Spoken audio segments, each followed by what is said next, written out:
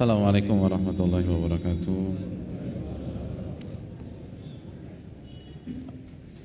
Innal hamdalillah nahmaduhu wa nasta'inuhu wa nastaghfiruh wa na'udzu billahi min shururi anfusina wa min sayyiati a'malina. Man yahdihillahu fala mudilla lahu wa man yudlil fala hadiyalah. Asyhadu an la ilaha illallah wahdahu la syarikalah wa asyhadu anna Muhammadan abduhu wa rasuluh. Ya ayyuhalladzina amanu taqullaha haqqa tuqatih wa la tamutunna illa wa antum muslimun. Ya ayyuhan nasu taqu rabbakumul ladzi khalaqakum min nafsin wahidah wa khalaqa minha zawjaha wa batha minhuma rijalan katsiran wa nisaa'a. Wattaqullaha alladzi tasaaluna bihi wal arham. Innallaha kana 'alaikum raqiba. Ya ayyuhalladzina amanu taqullaha wa qulu qawlan sadida yuslih lakum a'malakum wa yaghfir lakum dhunubakum wa may yuti'illaha wa rasulahu faqad faza fawzan 'azima. Amma ba'du fa inna asdaqal hadithi kitabullah wa khairal hadi hadi Muhammadin sallallahu alaihi wasallam wa syarrul umuri muhdatsatuha wa kullu muhdatsatin bid'ah wa kullu bid'atin dhalalah wa kullu dhalalatin finnar. Hadirin yang dirahmati oleh Allah Subhanahu wa taala, bapak-bapak, ibu-ibu, ikhwan dan akhwat, rekan-rekan sekalian, tidak ada kata yang pantas untuk kita ucapkan pada pagi hari ini kecuali bersyukur kepada Allah Subhanahu wa taala atas segala nikmat dan karunia yang Allah berikan kepada kita. Salawat beriring salam semoga senantiasa tercurahkan kepada qudwah kita, uswah hasanah kita, Nabi besar Nabi Muhammad sallallahu alaihi wasallam beserta para keluarga, para sahabat dan orang-orang yang istiqomah berjalan di bawah naungan sunnah beliau sampai hari kiamat kelak. Hadirin yang dirahmati oleh Allah Subhanahu wa taala, sebuah hadis yang dikeluarkan oleh Imam Tirmidzi dalam kitab sunannya, Nabi kita sallallahu alaihi wasallam bersabda, "Idza marartum bi riyadil jannati farta'u." Jika kalian melewati taman-taman surga, maka singgahlah di taman tersebut. Maka mampirlah di taman itu. Duduk sejenak, rekreasilah di sana. Hadirin yang dirahmati oleh Allah Subhanahu wa taala, ini perintah mengejutkan. Iya enggak sih? Kalau perintah sholat itu bukan hal yang baru. Perintah puasa itu sudah sering kita dengar. Namun dalam hadis ini Nabi perintahkan kita untuk berekreasi.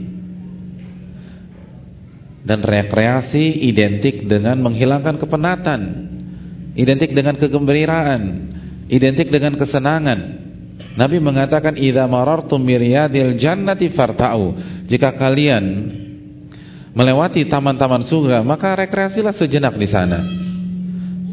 Maka perintah yang begitu menggiurkan ini direspon positif oleh para sahabat Rasulullah sallallahu alaihi wasallam.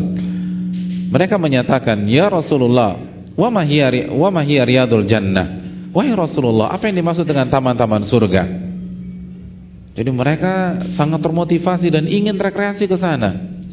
Tapi mereka nggak tahu tempatnya di mana, alamatnya di mana. Dan mereka berpikir, mana ada taman surga di muka bumi ini? Lalu mereka bertanya kepada Nabi kita sallallahu alaihi wasallam. Lalu Nabi mengatakan, hilaqadz dzikir. Yang dimaksud dengan taman-taman surga adalah halaqah-halaqah dzikir. Dan apa yang dimaksud dengan halaqah dzikir? Al-Imam Atha bin Abi Rabah, mufti Mekkah pada zamannya, beliau menjelaskan bahwa maksud Nabi dari taman-taman surga adalah majalisul halal wal haram, majelis yang mengkaji hal-hal yang dihalalkan oleh Allah dan yang diharamkan oleh Allah Subhanahu wa taala. Atau dalam bahasa yang lebih singkat, taman surga adalah majelis ilmu. Oleh karena itu hadirin yang dirahmati oleh Allah Subhanahu wa taala, bersyukurlah ketika pada pagi hari ini kita berekreasi ke taman surga.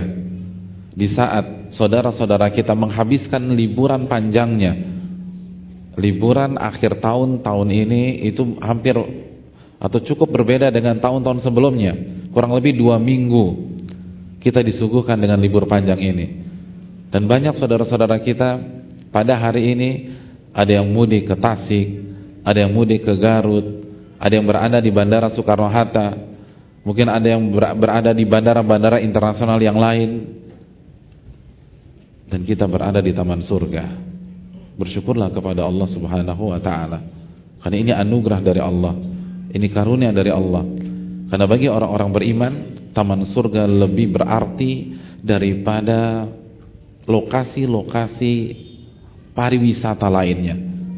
Taman Syurga lebih indah daripada objek-objek wisata yang lainnya. Kira-kira antum sepakat nggak dengan ini?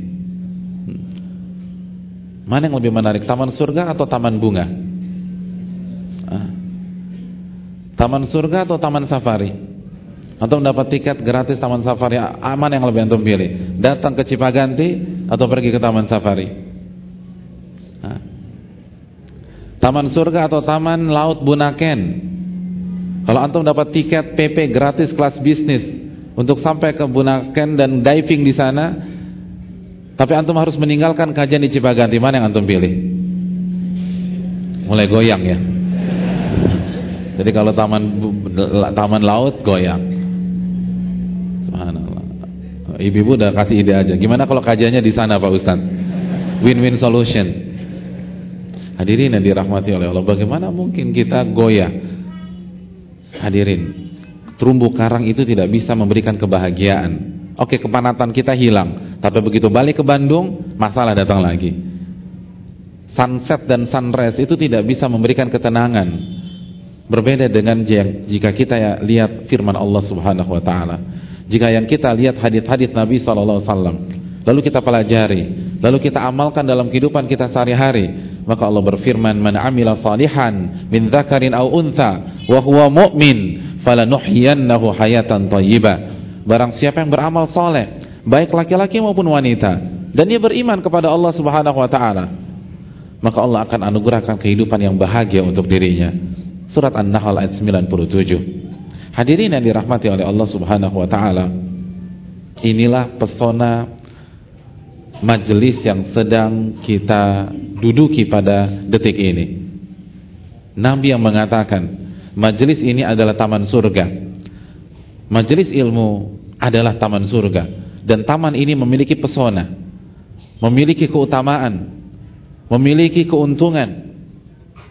Taman ini itu menawarkan ampunan dosa buat kita. Nabi SAW bersabda, "Wa innal 'alima la yastaghfiru lahu man fis samawati wa man fil ard hatta al-hitanu fil ma." Sesungguhnya orang alim, dan dalam riwayat yang lain penuntut ilmu, maka makhluk-makhluk Allah di langit dan di bumi itu akan beristighfar, memohon ampunan kepada Allah terhadap dosa-dosa kita. Jadi taman ini menawarkan ampunan dari Allah Subhanahu wa ta'ala. Taman ini menawarkan derajat yang tinggi di sisi Allah Subhanahu wa ta'ala. Allah berfirman dalam surat Al-Mujadilah ayat 11, "Yarfa'illahu alladhina amanu minkum walladhina utul ilma darajat." Allah mengangkat derajat orang-orang yang beriman dan berilmu di antara kalian beberapa derajat. Apabila taman-taman yang lain itu tidak bisa meningkatkan ketakwaan kita secara signifikan, taman ini menawarkan meningkatnya iman, meningkatnya ketakwaan, tingginya derajat, karena Allah akan mengangkat derajat orang-orang beriman dan berilmu. Dan bagaimana kita dapat ilmu kalau kita tidak duduk di majelis ilmu, kalau kita tidak mempelajari Al-Quran dan hadis-hadis Nabi SAW? Taman ini memberikan pesonanya. Ketika orang-orang yang hadir di taman ini, itu salah satu tanda bahwa Allah inginkan kebaikan untuk dia. Nabi bersabda, "Man yuridillahu bihi khairan yufaqihu fid din." Barang siapa yang Allah inginkan kebaikan, maka Allah akan pahamkan dia terhadap ilmu agamanya. Dan memahami ilmu agama harus belajar, harus duduk, harus bersimpuh di majelis-majelis ilmu. Taman ini begitu menawarkan pesonanya kepada kita. Taman ini menawarkan kita pahala ibadah haji. "Man ghada ilal masjid la yuridu illa an yata'allama khairan aw yu'allimah, kana lahu ka'ajri hajin taman hajjatu." Barang siapa yang berjalan ke sebuah masjid atau majelis taklim tidak ada motif kecuali mempelajari kebaikan atau mengajarkan kebaikan dari Al-Quranul Karim dan hadis-hadis Nabi SAW. Maka apa yang dia dapatkan? Nabi mengatakan, kana lahu ka ajri hajin taman hajjatu. Maka dia akan mendapatkan pahala ibadah haji dengan haji yang sempurna. Allahu Akbar. Jadi pahala pagi hari ini adalah pahala ibadah haji. Taman ini murah meriah, murah dari segi ongkos dan meriah dari segi pahala, meriah dari segi pesona. Bayangkan, hanya duduk 2 jam di sini, pulang-pulang kita mendapatkan pahala haji yang luar biasa. Antum kalau naik haji pada hari ini harus bayar berapa? Bayar berapa? 36 juta. Itu berangkatnya 15 tahun lagi. Bandung berapa? Nunggunya berapa Bandung? 11. Jakarta udah 15. Aceh 22. Itu kalau bayar 30 juta. Kalau mau lebih cepat lagi, antum harus merogoh kocek 11.000 atau 12.000 US dollar. Itu pun 5 tahun lagi. Kalau antum ingin lebih cepat, mau berangkat tahun depan, antum harus merogoh kocek yang lebih dalam, 14 atau 15.000 US dollar. Ada jamaah itu daftarnya H-30 hari sebelum hari Arafah berangkat ke Tanah Suci, tapi dia harus bayar 500 juta haji, hadirin. Dan bagi hamba Allah, harta seperti itu tidak ada harganya selama bisa mendapatkan pahala ibadah haji. Saya ingin tanya sama antum, ongkos antum dari rumah ke sini berapa juta tadi? 1 juta? 2 juta? 3 juta? Subhanallah, pahalanya haji, hadirin. Ada yang ongkosnya cuma 100.000 naik taksi, ada yang 50.000, ada yang mungkin 10.000, 12.000 naik angkot, ada yang membutuhkan 2 atau 3 liter bensin, ada yang nebeng gratis. Dan ini kan yang paling banyak. Lalu pahalanya pahala ibadah haji. Ini pesona Taman Syurga yang begitu luar biasa. Oleh karena itu hadirin yang dirahmati oleh Allah Subhanahu wa taala, taman ini menawarkan pesona yang begitu indah. Namun hadirin yang dirahmati oleh Allah Subhanahu wa taala, mic-nya tuh bisa ditempelkan nggak sih? Nggak bisa ya? Atau ada mic yang begini mungkin lebih enak?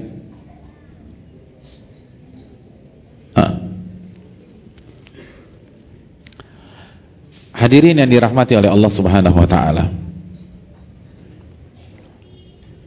tapi pesona itu bisa pudar karena kesalahan kita. Cek ya. Tapi pesona itu bisa pudar karena kesalahan kita. Saya pecah ya. Cek tes. Enggak, ini lagi di, bisa dikondisikan atau memang seperti ini? Apa? Lebih bulat. Volumenya bisa dibesarkan. Udah maksimal. Iya, hadirin yang dirahmati oleh Allah Subhanahu wa taala. Kayaknya kurang enak ya. Cek, enakan ini ya. Ijma. Iya, ijma tuh. Kalau udah ijma udah dalil deh. Iya, mungkin saya pegangin begini. Jadi hadirin yang dirahmati oleh Allah Subhanahu wa taala, tapi kalau kita tidak hati-hati, pesona itu hilang dan memudar satu demi satu. Kalau kita tidak cerdas, maka majelis ilmu atau taman surga itu tidak memberikan manfaat kepada kita. Dan ini real, dan ini terjadi. Kita tahu seorang tokoh kemunafikan, Abdullah bin Ubay bin Salul. Kalau kita mengaji di Masjid Cipaganti, dia mengaji di Masjid Nabawi. Kalau antum pada hari ini duduk di hadapan seseorang yang sangat kerdil bernama Muhammad Nuzul Dzikri, dia duduk di hadapan seorang nabi besar yang bernama Muhammad bin Abdullah. Tapi apa yang terjadi? Neraka, fid darkil asfali minan nar. dia berada di keraknya neraka, tidak dapat pesona surga, tidak mendapatkan pesona dari taman-taman surga yang dia hadiri dari waktu ke waktu, dari pekan per pekan, dari hari ke hari. Oleh karena itu para ulama kita memberikan nasihat bagaimana agar pesona taman surga itu tidak hilang dan tidak punah di hadapan mata kita. Dan ini akan kita bahas dan kita tekankan pada kesempatan pagi hari ini. Pesona atau kiat yang pertama. Kiat yang pertama hadirin yang dirahmati oleh Allah, agar pesona itu tidak pudar, agar kita mendapatkan ilmu yang bermanfaat, agar kita terhindar dari ilmu yang tidak bermanfaat. Karena ini doa yang selalu diangkat oleh Nabi SAW. Allahumma inni as'aluka ilman nafi'a wa a'udzubika min ilmin la yanfa. Ya Allah, aku meminta kepada Engkau ilmu yang bermanfaat, dan aku berlindung kepada Engkau dari ilmu yang tidak bermanfaat. Apa kiat-kiatnya? Yang pertama, ada hal yang harus kita lakukan sebelum kita berangkat ke taman surga. Ada hal yang harus kita kerjakan sebelum kita duduk mempelajari Quranul Karim dan sunnah Nabi SAW. Apa hal tersebut? Hadirin yang dirahmati oleh Allah, para ulama menasihati, dan faedah ini saya dapatkan dari seorang ulama yang domisili di Riyadh, pengajar di Masjidil Haram dan Masjid Nabawi, Syekh Shalih Al-Utsaimin. Beliau mengatakan, sebelum kita belajar,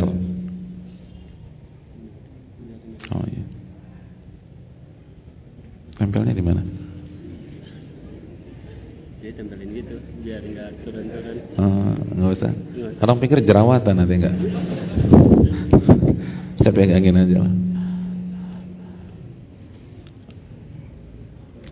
Beliau mengatakan bahwa ulama kita mengajarkan kita untuk membersihkan hati dari seluruh noda-nodanya.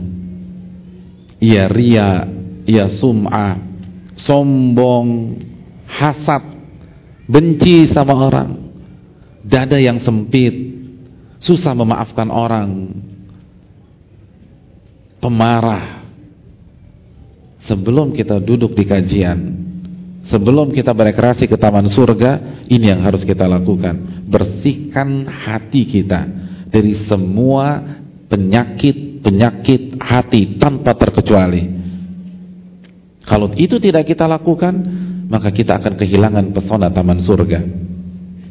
Hadirin yang dirahmati oleh Allah, para ulama kita memberikan analogi bahwa Al-Quran dan Sunnah itu ibarat air,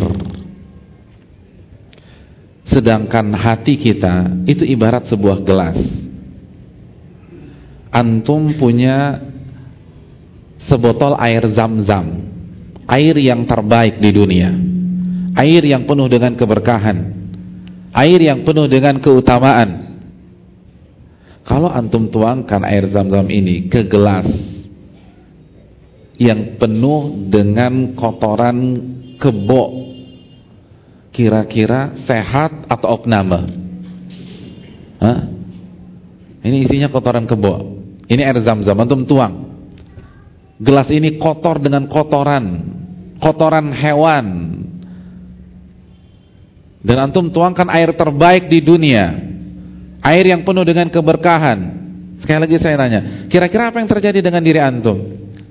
Antum sehat atau opname? Bisa opname, padahal air zam-zam. Begitu juga dengan Al-Quranul Karim dan hadits-hadits Nabi SAW. Ketika kita tuangkan ke hati yang kotor,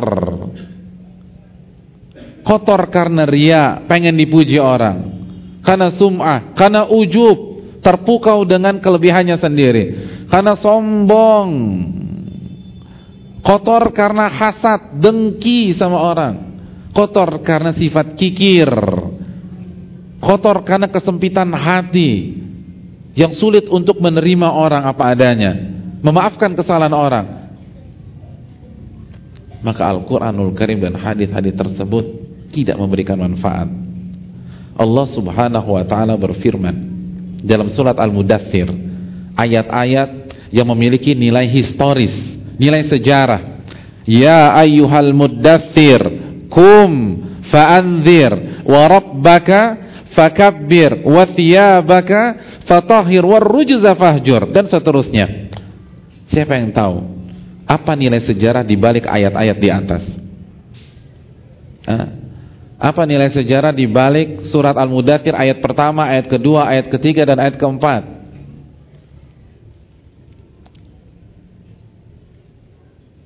Ayo hadirin, saya sedang berhadapan dengan murid-murid Ustadz Abu Haidar hafizahullah, murid-murid Ustadz Beni hafizahullah, dan Ustadz-Ustadz Bandung yang sangat kita banggakan hafizahumullah. Apa nilai sejarah di balik ayat-ayat di atas? Ayat-ayat inilah yang mengangkat Nabi Muhammad sebagai seorang Rasul. Loh, bukannya al-alaq Pak Ustadz? Iqra bismi rabbikal ladzi khalaq. Iqra bismi rabbikal ladzi khalaq adalah ayat yang mengangkat beliau menjadi seorang Nabi. Lalu setelah itu beliau diangkat sebagai seorang Rasul. Apa ayatnya? Ya ayyuhal muddaththir, wahai orang yang sedang tidur dalam kondisi berselimut. Kenapa? Karena beliau sedang tidur pada saat itu dan sedang selimutan. Kum, bangkit dan berilah peringatan. Lihat, berikanlah peringatan. Beliau resmi menjadi seorang Rasul. Wa rabbaka fakabbir. Lalu Allah melanjutkan, dan Rabbmu bertakbirlah. Wa thiyabaka fatahhir, dan pakaianmu bersihkanlah. Apa tafsir pakaianmu bersihkanlah? Ini yang perlu kita garis bawahi. Kalau antum membaca tafsir Al-Imam Mujahid, murid dari Abdullah bin Abbas, tafsir dari Sa'id bin Jubair, dan para ulama tafsir yang lain, maka yang dimaksud pakaian dalam ayat ini adalah hati dan niat. Dan hatimu bersihkanlah, hatimu sucikanlah dari noda-nodanya. Allahu Akbar. Allah perintahkan Nabi kita SAW untuk menata hati beliau, untuk membersihkan hati beliau sebelum ayat-ayat Allah, ayat-ayat Al-Quranul Karim turun kepada beliau secara berangsur-angsur selama 23 tahun lamanya. Jadi sebelum firman-firman Allah itu turun kepada beliau selama 23 tahun, secara berangsur-angsur Allah perintahkan wa thiyabaka fatahhir, hatimu Muhammad bersihkanlah. Karena ini kunci sukses. Itu sekaliber Rasulullah SAW yang hatinya paling bening, paling bersih. Lalu di masa kecilnya datang malaikat Jibril melakukan pembedahan yang tidak pernah diterima oleh akal sehat sejarah. Karena pembedahan itu real. Dada beliau dibedah oleh malaikat Jibril, lalu kolbu beliau dicuci dengan air zam-zam di bejana yang terbuat dari emas, dibersihkan. Sosok seperti itu masih Allah perintahkan untuk menata hati. Sebelum belajar, sebelum duduk di majelis, sebelum membaca ayat-ayat Al-Quran, sebelum mengkaji hadis-hadis Nabi SAW, coba cek diri Anda. Perhatikan hati Anda, sudah ikhlas atau belum? Sudah tawadu atau belum? Sudah bersih dari hasad atau belum? Bagaimana hati Anda dengan sesama umat Islam? Sayang apa enggak? Masih suka menjatuhkan apa tidak? Benci tidak? Ini yang harus kita renungkan. Kalau Nabi saja diperintahkan untuk menata hatinya, apalagi kita. Padahal beliau adalah manusia termulia, dijaga oleh Allah Subhanahu wa ta'ala. Makanya banyak orang yang gagal di majelis taklim karena mereka tidak menata hati mereka, karena mereka enggak menjaga, tidak mengintrospeksi diri. Persis seperti Abdullah bin Ubay bin Salul yang datang ke majelis taklim karena hasad dengan Nabi SAW, yang datang ke majelis taklim dengan memendam rasa benci dengan Nabi SAW. Kenapa? Karena agenda politiknya berantakan total. Karena dia punya rencana untuk menjadi penguasa Madinah, dan rencana itu batal karena kedatangan Nabi Muhammad SAW. Akhirnya tumbuh nilai-nilai hasad, nilai-nilai benci, Dan itu tidak dia tata ketika dia datang ke majelis Rasulullah SAW. Apakah mendapatkan manfaat? Apakah mendapatkan ampunan? Apakah mendapatkan pesona surga? Tidak. Fid darkil asfali minan nar. Semakin datang semakin kufur kepada Allah, semakin datang semakin benci kepada Rasulullah, semakin datang semakin tenggelam di dalam kemunafikan, dan anti klimaksnya dia meninggal dalam kondisi munafik. Apakah itu yang kita inginkan, hadirin yang dirahmati oleh Allah? Makanya tanya diri kita, kita datang ini untuk apa? Apa niat kita? Terus bagaimana hati kita? Harus ditata terus, dan ditata terus. Hadirin yang dirahmati oleh Allah. Mungkin ada yang bertanya, bukankah ilmu itu sendiri akan membersihkan hati kita? Jawabannya benar. Tapi dari awal kita harus punya itikat baik untuk membersihkan hati kita. Karena kalau kita tidak bersihkan, maka akan tercemar. Ketika kita mau minum, saya ingin tanya, kita pakai gelas yang kemarin tanpa dicuci atau dicuci dulu? Kita akan cuci dulu. Kita nggak akan pakai gelas yang kemarin padahal itu gelas bekas kita juga. Begitu juga hadirin yang dirahmati oleh Allah. Kalau hati kita tidak kita introspeksi, tidak kita evaluasi, kita hanya mengandalkan kajian yang kemarin, kita hanya mengandalkan kajian yang minggu lalu, maka hati itu akan kotor, hati itu akan berdebu. Karena syaitan menggoda kita 7 kali 24 jam. Maka tatalah hati kita. Ini yang perlu kita renungkan. Hadirin, ilmu dan hati itu tidak bisa dipisahkan.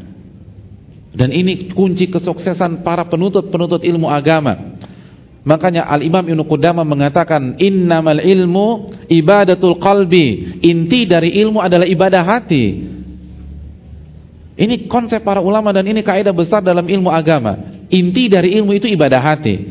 Inti dari ilmu itu bukan sekedar sholat, bukan puasa, bukan penampilan, bukan busana. Itu bukan inti ilmu. Inti ilmu adalah ibadah hati. Karena banyak orang berpikir bahwa inti majelis ilmu adalah merubah penampilan. Makanya betapa banyak wanita yang pakai jilbab hanya datang ke pengajian, setelah itu kembali dengan busananya masing-masing. Karena mereka pikir bahwa kajian itu adalah intinya busana. Betapa banyak orang-orang yang berusaha hijrah setelah kajian lalu melihat-lihat busana muslimah yang atau busana muslim atau muslim yang dijual di areal kajian tersebut, lalu minggu depan ganti kostum dan selesai masalah. Enggak, itu bukan ilmu. Ilmu itu innamal ilmu ibadatul qalbi.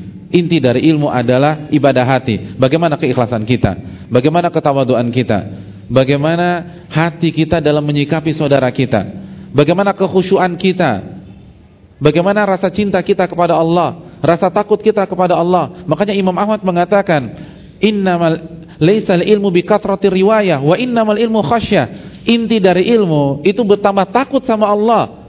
Bukan hanya sekedar meriwayatkan hadis, bukan hanya sekedar menghafal juz 30, juz 29, juz 28 atau hafal 30 juz. Itu bukan ilmu. Kalau yang penting hafalan, orang munafik juga hafal. Kalau yang terpenting meriwayatkan hadis dari Nabi, orang munafik duduk di majelis Nabi SAW. Tapi bukan itu inti ilmu. Sedalam apa cinta kita kepada Allah, setakut apa kita kepada Allah Subhanahu wa taala setelah kita belajar, setelah kita mengkaji. Itu inti ilmu. Makanya Allah mengatakan innama yakhsyallaha min ibadil ulama. Dalam surat Fatir Allah mengatakan sesungguhnya yang takut kepada Allah hanya ulama. Makanya setelah itu Imam Ahmad mengatakan inti dari ilmu adalah takut kepada Allah. Dan takut adalah amalan apa? Amalan hati. Bukan hanya sekedar meriwayatkan, bukan sekedar retorika, bukan sekedar orasi yang menggebu-gebu, tapi ketika turun dari mimbar seakan-akan dia tidak mengenal Allah Subhanahu wa taala. Itu bukan ilmu. Ilmu itu adalah bagaimana kita menata hati. Makanya Ibnu Qudamah dalam kitabnya Mukhtasar Minhajul Qasidin dan para ulama-ulama lain mengatakan, inilah kunci sukses para ulama-ulama terdahulu. Kunci suksesnya adalah kemampuan mereka dalam menata hati sebelum mereka datang ke kajian, saat mereka belajar di kajian, dan ketika mereka pulang ke rumah mereka masing-masing. Inilah kunci sukses. Mengapa Muhammad bin Ismail menjadi Al-Bukhari, mengapa Muhammad bin Idris menjadi Asy-Syafi'i, mengapa Ahmad bin Abdul Halim menjadi Syekhul Islam Ibnu Taimiyah, mengapa Yahya bin Syaraf bin Muri menjadi Al-Imam An-Nawawi. Intinya adalah bagaimana kebeningan hati mereka, hadirin. Bukan sholatnya, bukan puasanya, tanpa mengurangi dan tanpa meremehkan kedudukan sholat. Tapi kita tahu hadis Nabi SAW, hadis Bukhari, Nabi mengatakan, alla inna fil jasadi mudghah, idza salahat salahal jasadu kullu, wa idza fasadat fasadal jasadu kullu, ala wahyal qalbu. Ketahuilah, di dalam jasad manusia ada segumpal daging. Jika daging ini baik, maka baiklah seluruh anggota badan. Dan kalau daging ini rusak, maka rusaklah seluruh anggota badan. Ketahuilah, segumpal daging ini adalah qalbu. Artinya kalau hati baik, itu salat akan baik, puasa akan baik, zikir akan baik, salawat akan baik, akhlak akan baik. Tapi kalau titik berat kita hanya penampilan saja, maka belum tentu hati kita baik dan semuanya berantakan. Dan ini yang terjadi. Karena lupa menata hati, fokusnya penampilan, fokusnya busana, fokusnya adalah simbol-simbol yang nampak. Itu bagus, tidak ada yang meremehkan. Bisa kufur kita kalau merendahkan sebuah syiar Allah Subhanahu wa taala, tapi itu bukan inti. Intinya adalah bagaimana kita mengevaluasi hati kita, membersihkan hati kita. Karena kalau hati kita baik, itu penampilan pasti akan baik. Tapi kalau hanya memperhatikan penampilan, hati belum tentu baik. Dan ini adalah kunci sukses para ulama. Bagaimana mereka menjaga hati mereka. Makanya Ibnu Qudamah rahimahullahu ta'ala mengatakan, perbedaan ulama-ulama klasik, ulama-ulama salaf dengan kita pada hari ini, kita di sini bukan di Cipaganti ya, ini eranya Ibnu Qudamah. Kata beliau, perbedaannya, ulama-ulama klasik menghabiskan mayoritas waktu mereka untuk menata hati. Adapun kita menghabiskan mayoritas waktu kita untuk amalan-amalan zahir. Allahu Akbar. Perbandingan di atas itu sudah tidak melibatkan pelaku maksiat. Ini sedang membandingkan orang-orang yang rajin ibadah. Perbandingan di atas tidak ada tempat untuk maksiat, untuk kemungkaran, untuk zina dan seterusnya. Ibnu Qudamah mengatakan, orang-orang zaman sekarang, kita-kita nih, itu kalau banyak waktunya habis untuk amalan-amalan zahir. Tapi ulama-ulama klasik dulu, itu amalan-amalan hati yang mereka tekankan. Dan itu terbukti. Saya ingin tanya kepada antum semua, tema-tema yang booming di kajian-kajian, itu tema yang berkaitan dengan apa? Pernikahan, ta'aruf. Iya apa tidak? Kita tidak sedang merendahkan, tapi kalau kita lihat fenomena, benar. Tapi tema-tema tentang tauhid, tentang kekhusyuan, tentang cinta kepada Allah, itu bagus. Artinya orang senang, tetapi tidak sebesar animo ketika masalahnya tentang amalan-amalan zahir. Sekali lagi, kita tidak sedang merendahkan amalan zahir. Bisa kufur kita kalau merendahkan ibadah-ibadah tersebut. Tapi lihat kejelian para ulama. Para ulama tahu apa sumber dari kebaikan. Sumber dari kebaikan adalah hati. Maka bagaimana kita menata hati kita ketika kita menjadi seorang penuntut ilmu, itu mendukung kesuksesan kita di dunia dan di akhirat. Makanya hadirin yang dirahmati oleh Allah Subhanahu wa taala, lihat bagaimana lihat keikhlasan mereka. Lihat ketulusan mereka. Lihat kebeningan hati mereka. Lihat bagaimana mereka cinta kepada sesama kaum muslimin. Dan bandingkan dengan kita, maka tidak heran mereka melejit, sedangkan kita berjalan di tempat. Jagalah hati hadirin yang dirahmati oleh Allah, karena ini inti. Dan jangan hanya terpukau dengan penampilan. Hadirin, kita kan sudah belajar hadis Jibril. Hadis Jibril mengatakan Islam itu ada 3 tingkat: Islam, iman, dan ihsan. Apa itu Islam? Apa makna Islam ketika digabungkan dengan 2 istilah yang lain? Dan apa arti iman? Dan apa arti ihsan? Kita tahu kalau kata ini disebutkan secara menyendiri, maka Islam itu iman, Islam itu ihsan. Kalau iman disebutkan secara menyendiri, maka iman itu Islam, iman itu ihsan. Kalau ihsan disebutkan secara menyendiri, maka ihsan itu Islam dan ihsan itu iman. Tapi ketika 3 kata itu dikumpulkan dalam sebuah hadis atau sebuah pembicaraan, apa arti Islam? Islam itu apa sih? Islam itu apa? Amalan-amalan zahir. Amalan-amalan zahir itu Islam. Sedangkan iman, amalan-amalan batin dan hati.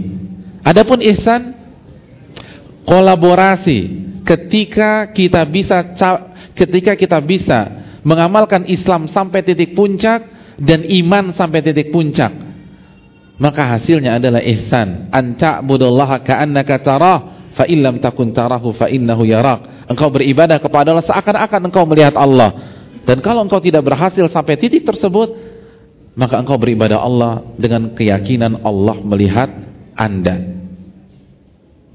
Hadirin yang dirahmati oleh Allah. Berarti saya ingin tanya, penampilan, kalau kita lihat definisi itu, masuk ke mana? Islam, iman atau ihsan? Islam, baru Islam. Dan Islam tingkatan terendah. Islam tingkatan terendah. Karena kalau kita tingkat di bawah, yang paling bawah Islam, yang kedua iman, dan yang paling tinggi ihsan. Kok bangga gitu loh? Itu sebuah prestasi, tapi Anda tidak boleh bangga terlebih dahulu, karena Anda baru di grade yang paling bawah. Kalau Anda tidak menjaga keikhlasan Anda, kalau Anda tidak menjaga ketawaduan Anda, kalau Anda tidak memupuk rasa khusyuk Anda kepada Allah, kalau Anda tidak menjaga hati Anda dari hasad dan benci kepada sesama muslim, itu baru level terbawah. Itu baru level terbawah. Jangan bangga dulu. Dan dalam level ini nggak ada bedanya antara kita dengan munafik. Nggak ada bedanya. Sama, persis. Saya ingin tanya, orang munafik di zaman Nabi berjenggot atau enggak? Berjenggot. Wanita munafik pada zaman Nabi pakai jilbab atau pakai tank top? Jilbab. Apa bedanya? Nggak ada bedanya. Jadi kalau Anda hanya puas dengan ini, tidak menata hati, apa bedanya Anda dengan munafik? Nggak ada bedanya sama sekali. Dan itu yang tidak diinginkan para ulama. Dan ini yang dilupakan oleh banyak orang. Hanya mengandalkan amalan-amalan zahir. Ingat, amalan zahir itu bagus, tapi hanya stuck di sana, itu masalah. Itu kemunafikan. Itu grade yang paling rendah. Kita harus naik ke level yang lebih tinggi lagi. Evaluasi hati kita, hadirin yang dirahmati oleh Allah. Ini yang harus kita camkan baik-baik, yang harus kita dengarkan baik-baik. Menata hati. Karena semuanya bermula dari ini. Dan itu yang terjadi di tengah-tengah para ulama.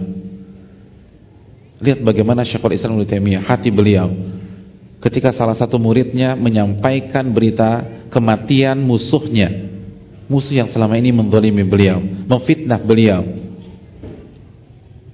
bahkan mungkin punya andil dalam memenjarakan beliau. Ketika muridnya dengan perasaan gembira menyampaikan berita kematian tersebut, apa jawab Syekhul Islam Ibnu Taimiyah? Apakah Anda berharap aku bergembira dengan kematian seorang muslim? Subhanallah, ini musuh. Ayo kita takziah. Lalu beliau bertemu dengan istri musuh beliau tersebut dan mengatakan, semenjak hari ini kalau engkau butuh apapun, bilang sama saya. Anggap saja saya kepala rumah tangga yang akan mensuplai nafkah buat kalian semua. Makanya sebagian orang mengatakan, banyak orang berharap menjadi musuhnya Syekhul Islam Ibnu Taimiyah, karena perlakuannya demikian. Jadi kalau nggak bisa jadi teman, jadi musuhnya aja deh, gitu loh. Karena betapa hati beliau bersih dari kebencian, bersih dari dendam. Makanya itu yang membuat beliau melejit. Imam Syafi'i yang bilang, ini murid yang bilang, Laits bin Sa'ad itu lebih faqih daripada Imam Malik. Laits bin Sa'ad itu lebih faqih daripada Imam Malik. Tapi kenapa nama Imam Malik lebih harum daripada Laits bin Sa'ad? Ulama mengatakan karena keikhlasan. Keikhlasan Imam Malik itu di atas Laits bin Sa'ad. Kita tidak mengatakan Laits bin Sa'ad tidak ikhlas, ini ulama besar, tapi keikhlasan bertingkat-tingkat. Oke, dari segi kecerdasan beliau kalah, tapi bagaimana dengan amalan hati? Itu yang membuat beliau melejit. Hadirin yang dirahmati oleh Allah, hati-hati dalam masalah ini. Jangan sampai kita tergelincir. Mu'tazilah sudah membuktikan, hanya mengandalkan kecerdasan, hanya mengandalkan rajinnya kita datang ke majelis ilmu, itu akan membuat kita sesat, akan membuat kita menyimpang. Sekali lagi, Mu'tazilah sudah membuktikan, hanya mengandalkan kecerdasan dan hanya mengandalkan ketekunan, semangat untuk datang ke majelis ilmu dan belajar, itu akan membawa kita ke penyimpangan dan kesesatan. Siapa yang tidak kenal Wasil bin Atha? Betapa cerdasnya dia.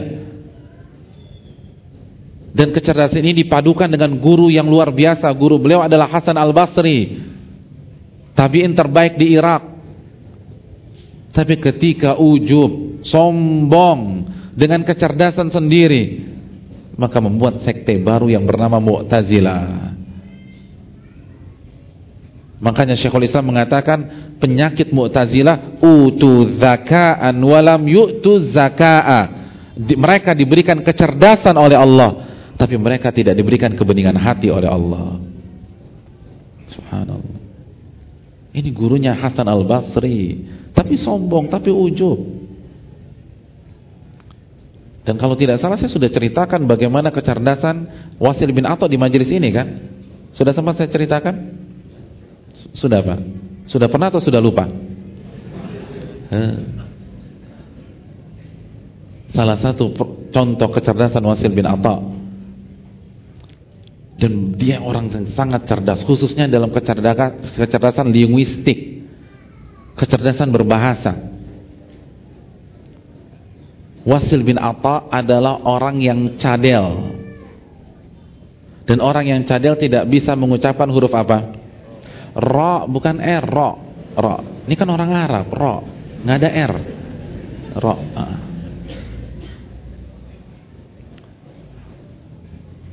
Lalu suatu hari semua teman-temannya bersepakat untuk membuli dia di sebuah event besar yang dihadiri oleh manusia. Dia secara spontanitas disuruh menyampaikan pidato tanpa persiapan. Tujuannya apa? Ingin dibully, agar manusia tahu bahwa dia cadel dan akan tertawa ketika mendengar dia mengucapkan huruf ra. Coba bayangkan antum ada di posisi Wasil bin Atha. Ketika sholat Jumat, jam sudah menunjukkan jam 12:10, khotibnya belum datang-datang. Akhirnya karena antum duduk yang paling depan di saf pertama, penampilan yang paling meyakinkan, jenggot yang paling panjang, ditambah balutan busana Pakistan, mas atau akang-kang yang khutbah, akang naik atau kita bubarkan sholat Jumat. Antum tanpa persiapan, kira-kira apa yang terjadi itu? Kira-kira khutbahnya bagus nggak? Berantakan. Itu ayat yang atu-atunya hafal lenyap semua, grogi.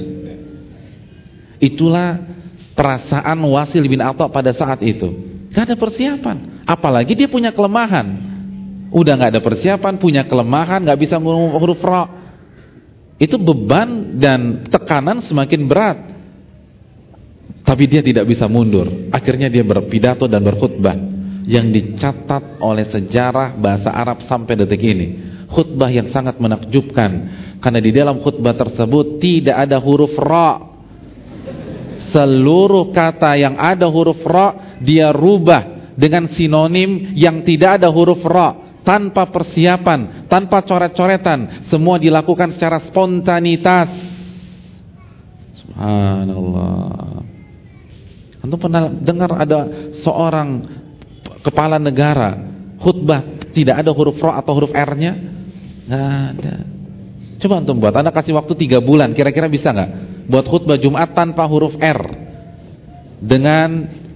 dengan menyebut rahmat Allah Subhanahu wa taala, rahmat R, tetot gitu. Rahmat diganti aja Pak Ustadz, ganti apa? Dengan karunia Allah, karunia juga ada huruf R, tetot. Itu baru satu kalimat. Ini satu khutbah tanpa huruf ra atau R. Tapi sesat. Kecerdasan yang seperti ini dibalut dengan guru yang sangat luar biasa, Hasan al-Basri. Hasilnya sesat karena tidak menata hati, karena ujub, terpukau dengan kecerdasan. Akhirnya konsep Mu'tazilah apa? Mengedepankan akal daripada wahyu, karena merasa cerdas. Yang jadi parameter logika saya, bukan firman Allah. Jahil, Mu'tazilah. Siapa yang bisa menandingi ketekunan jahil dalam belajar? Al-jahil itu Mu'tazilah tulen, dan sangat semangat belajar, sangat semangat datang ke majelis ilmu, sangat semangat membaca, dan dia punya hobi yang kita nggak pernah bayangkan sebelumnya. Hobi dia adalah jika dia hidup pada saat ini, lalu ketemu toko buku di Bandung, maka dia akan datangi manajernya dan mengatakan, saya ingin menyewa toko buku ini selama 1 atau 2 minggu. Selama waktu itu tidak ada yang boleh masuk ke toko buku Anda. Lalu dia baca dan dia habiskan seluruh buku di toko buku itu, semuanya, siang dan malam. Jadi kalau kita kan masih numpang baca di Gramedia gitu ya, diam-diam gitu baca. Kalau dia enggak, dia datengin office-nya, saya minta toko buku ini dikosongkan semua, nggak ada yang boleh masuk. Saya bayar, berapa sih sehari? Beliau bayar, terus beliau baca semuanya. Al-Jahid, cinta sekali sama baca. Makanya meninggalnya kan juga ketiban buku. Iya benar, ketiban buku. Bukunya kan berak-rak panjang, dia mau ngambil satu, jatuh semua, meninggal dunia. Tapi sesat karena nggak menata hati. Ini yang perlu kita camkan. Hadirin yang dirahmati oleh Allah Subhanahu wa taala. Bagaimana Imam Nawawi rahimahullahu taala, Imam Nawawi, padahal sebagian ulama mengatakan di era beliau itu ada ulama yang lebih cerdas daripada beliau, tapi kenapa nama beliau sangat harum sampai detik ini, dan buku-buku beliau buku-buku bestseller.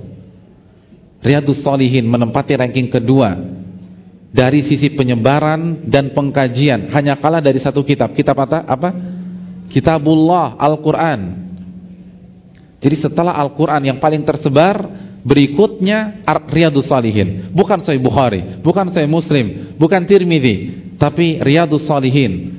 Karya beliau diterima oleh umat, ilmu beliau sangat bermanfaat. Apa penyebabnya? Kebeningan hati, hadirin. Coba saja antum baca kata pengantar beliau di Riyadhus Shalihin. Kata pengantar beliau di Riyadhus Shalihin. Apa yang beliau minta dari pembacanya? Apakah beliau minta royalti? Enggak. Padahal meminta royalti itu boleh. Beliau hanya minta apa? Saya minta kepada para pembaca untuk mendoakan saya, keluarga saya, dan seluruh umat Islam yang ada. Apa hubungannya nulis buku sama doain umat Islam? Sayang sama sesama muslim, amalan hati. Makanya walaupun buku beliau tersebar, beliau nggak diuntungkan. Antum punya buku Riyadhus Shalihin nggak di rumah? Punya buku Riyadhus Shalihin? Punya nggak? Punya. Beli atau minjem? Beli. Ketika antum beli buku Riyadhus Shalihin, yang untung siapa? Keturunan Imam Nawawi? Karena royaltinya balik ke beliau? Yang untung kan tukang jual bukunya, penerbitnya. Padahal kalau beliau mau ambil boleh loh, nggak ada masalah loh. Tapi sekali lagi mereka bermain di level yang paling atas. Kita tidak mungkin bisa sampai ke sana, atau susah sekali sampai ke sana. Tapi kita tatalah hati kita. Ini yang perlu kita camkan. Nggak akan ada manfaatnya ilmu kalau kita tidak memperbaiki wadah kita. Hati itu wadah. Lihat Imam Nawawi rahimahullah. Cerita yang cukup terkenal tentang beliau adalah ketika beliau berada di pasar dan peci beliau atau imamah beliau dijamret orang. Bayangkan antum ada di pasar baru, tiba-tiba antum pakai peci nih, peci antum dijamret orang. Kira-kira antum kejar apa enggak orang tersebut? Enggak. Kalau dompet yang diambil antum kejar apa enggak? Oh ya, oke, dompet aja deh. Dompet dijamret, antum kejar? Kejar. Imam Nawawi juga mengejar orang tersebut. Ketika antum mengejar sambil teriak-teriak atau sambil mingkem? Teriak-teriak. Apa yang antum teriakkan? Jamret, jamret, maling, maling. Imam Nawawi juga teriak. Beliau mengatakan kul qabiltu, kul qabiltu, kul qabiltu. Apa arti kul qabiltu? Mungkin maling pakai bahasa Arab kul qabiltu, bukan. Kul qabiltu artinya katakan aku terima. Katakan aku terima. Katakan aku terima. Apa maknanya? Ini berkaitan dengan mazhab Imam Syafi'i dalam masalah hibah. Mazhab Imam Syafi'i dalam masalah hibah itu butuh taqabud, butuh serah terima langsung. Yang jelas. Kalau tidak, hibah itu tidak sah. Nah, ketika peci beliau dicopet, beliau sudah ikhlaskan pada detik itu juga. Pada detik itu juga beliau sudah ikhlaskan. Beda sama kita. Kita ikhlaskan setelah 3 hari 3 malam nyari nggak ketemu-temu, kan begitu. Kalau beliau pada detik itu juga beliau ikhlaskan. Tapi mazhab yang beliau pilih itu nggak bisa selesai sampai di sana. Kan belum serah terima. Kan dia ngambil cara paksa. Maka mazhab beliau mengharuskan beliau mengejar pencopet tersebut biar sah. Dan biar pencopet itu tidak membawa dosa pencurian pada hari kiamat. Allahu Akbar. Beliau tidak mau karena beliau sayang sama umat Islam. Jangan sampai ada seseorang pada hari kiamat diazab oleh Allah gara-gara mencopet barang beliau. Saya ikhlaskan. Tapi harus dengan hibah. Maka beliau kejar pencopet tersebut. Apa yang terjadi? Pencopet itu lari sekencang-kencangnya. Karena pencopet itu nggak ngerti apa yang ada di benak Imam Nawawi. Inilah sisi negatif kalau pencopet tidak ngaji. Iya kan? Coba kalau dia ngaji, ngapain lari jauh-jauh? Langsung aja udah dia maafin. Ini nggak ngaji sih, subhanallah. Kan pentingnya ilmu. Jadi sekali lagi, artinya kalau dia ngaji dia akan tobat dari pencopet, begitu loh maksudnya. Ada nggak kita di antara kita begitu? Ketika kita lagi santai, bemper kita berak-berak, udah dimaafin. Subhanallah. Itu kan berat, susah tuh. Punya hati sebening itu tuh susahnya setengah mati. Ini yang perlu kita camkan. Itu yang membuat mereka sukses. Sebagaimana penjelasan Ibnu Qudamah. Oleh karena itu jaga hati kita. Jaga hati kita. Dan khususnya masalah keikhlasan. Jadi semua masalah hati kita harus jaga. Khususnya 2 deh. Yang pertama keikhlasan. Selalu diulang-ulang, selalu diingat-ingat. Jangan pernah bosan membicarakan keikhlasan. Karena keikhlasan ini penting. Dan ulama sepakat bahwa amalan yang paling berat itu keikhlasan. Bukan sholat, tapi ikhlas ketika sholat. Bukan datang ke pengajian, tapi ikhlas ketika datang ke pengajian. Bukan nyumbang 50 miliar, tapi ikhlas ketika nyumbang 50 miliar. Itu yang paling susah. Sebagaimana Yusuf bin Asbat, takhlisun niyah min fasadiha asyaddu 'alal 'amilina min tulil ijtihad. Mengikhlaskan niat bagi para ahli ibadah itu lebih berat daripada ibadah-ibadah mereka itu sendiri. Jadi jangan pernah bosan-bosan. Ikhlas itu beratnya minta ampun. Maka harus diulang-ulang, diingatkan. Bahkan Ibnu Abi Hamzah, Al-Imam Ibnu Abi Hamzah itu pernah mengatakan, saya berharap ada seorang ulama yang meluangkan waktunya membuka kajian rutin, materinya hanya ikhlas. Hari Senin ikhlas, hari Selasa ikhlas, hari Rabu ikhlas, hari Kamis ikhlas, hari Jumat ikhlas, Sabtu ikhlas, Minggu ikhlas, Senin ikhlas lagi. Ketika ditanya, kok materinya monoton begitu? Kata Ibnu Abi Hamzah, itulah penyakitnya umat Islam, gak ikhlas. Ini yang perlu kita camkan. Jaga keikhlasan. Karena gak ada apa-apanya. Dan ini menentukan. Ini inti dari Islam. Ala lillahi dinul khalis. Dalam surat Az-Zumar ayat 3. Ketahuilah, hanya milik Allah lah agama yang ikhlas, agama yang murni. Ibnu Katsir mengatakan bahwa Allah gak akan terima amal ibadah kita kecuali yang murni 100% karena Allah subhanahu wa ta'ala. Jaga keikhlasan. Yang kedua, jaga ketawaduan. Ini penting. Ketawaduan. Kita harus merasa rendah di hadapan ilmu, di hadapan firman Allah, di hadapan hadis-hadis Nabi sallallahu alaihi wasallam. Ini penting. Semakin kita belajar, semakin kita merasa rendah, Makanya konsep para ulama dulu, kullamasdada ilman arafa bi annahu jahil. Semakin banyak ilmu para ulama, semakin sadar betapa bodohnya mereka. Semakin belajar, semakin merasa kecil, semakin merasa kerdil, semakin merasa hina di hadapan Allah. Kenapa demikian? Karena banyak faktor. Karena semakin kita belajar, semakin sadar kita banyak hal-hal yang belum kita tahu. Dulu mungkin kita tahu satu pendapat, sekarang ada dua pendapat. Semakin kita belajar, semakin paham kita, dosa kita banyak. Orang yang belum simpel aja, orang yang belum pernah mengkaji Al-Kabair karya Imam Zahabi, itu merasa dia baik-baik aja. Kalaupun dosa-dosa kecil, tapi begitu buku itu ditamatkan, ya Allah, ternyata selama ini dosa besar semua yang saya kerjakan. Hadirin yang dirahmati oleh Allah, hati seorang penuntut ilmu sejati semakin belajar semakin merasa kecil. Bukan merasa diri ujub, merasa sombong, merasa besar. Ini yang perlu kita camkan. Ini yang perlu kita tekankan. Makanya ketika Nabi membicarakan para penuntut ilmu, apa kata Nabi SAW? Man salaka tariqan yaltamisu fihi ilman sahhalallahu lahu bihi tariqan ilal jannah. Barang siapa yang berjalan dalam rangka yaltamisu ilman, yaltamisu ilmu. Kita biasa mendengar terjemahan singkatnya menuntut ilmu, gitu kan ya. Tapi kalau kita pakai bahasa Arabnya ada hal yang lebih menarik dari itu.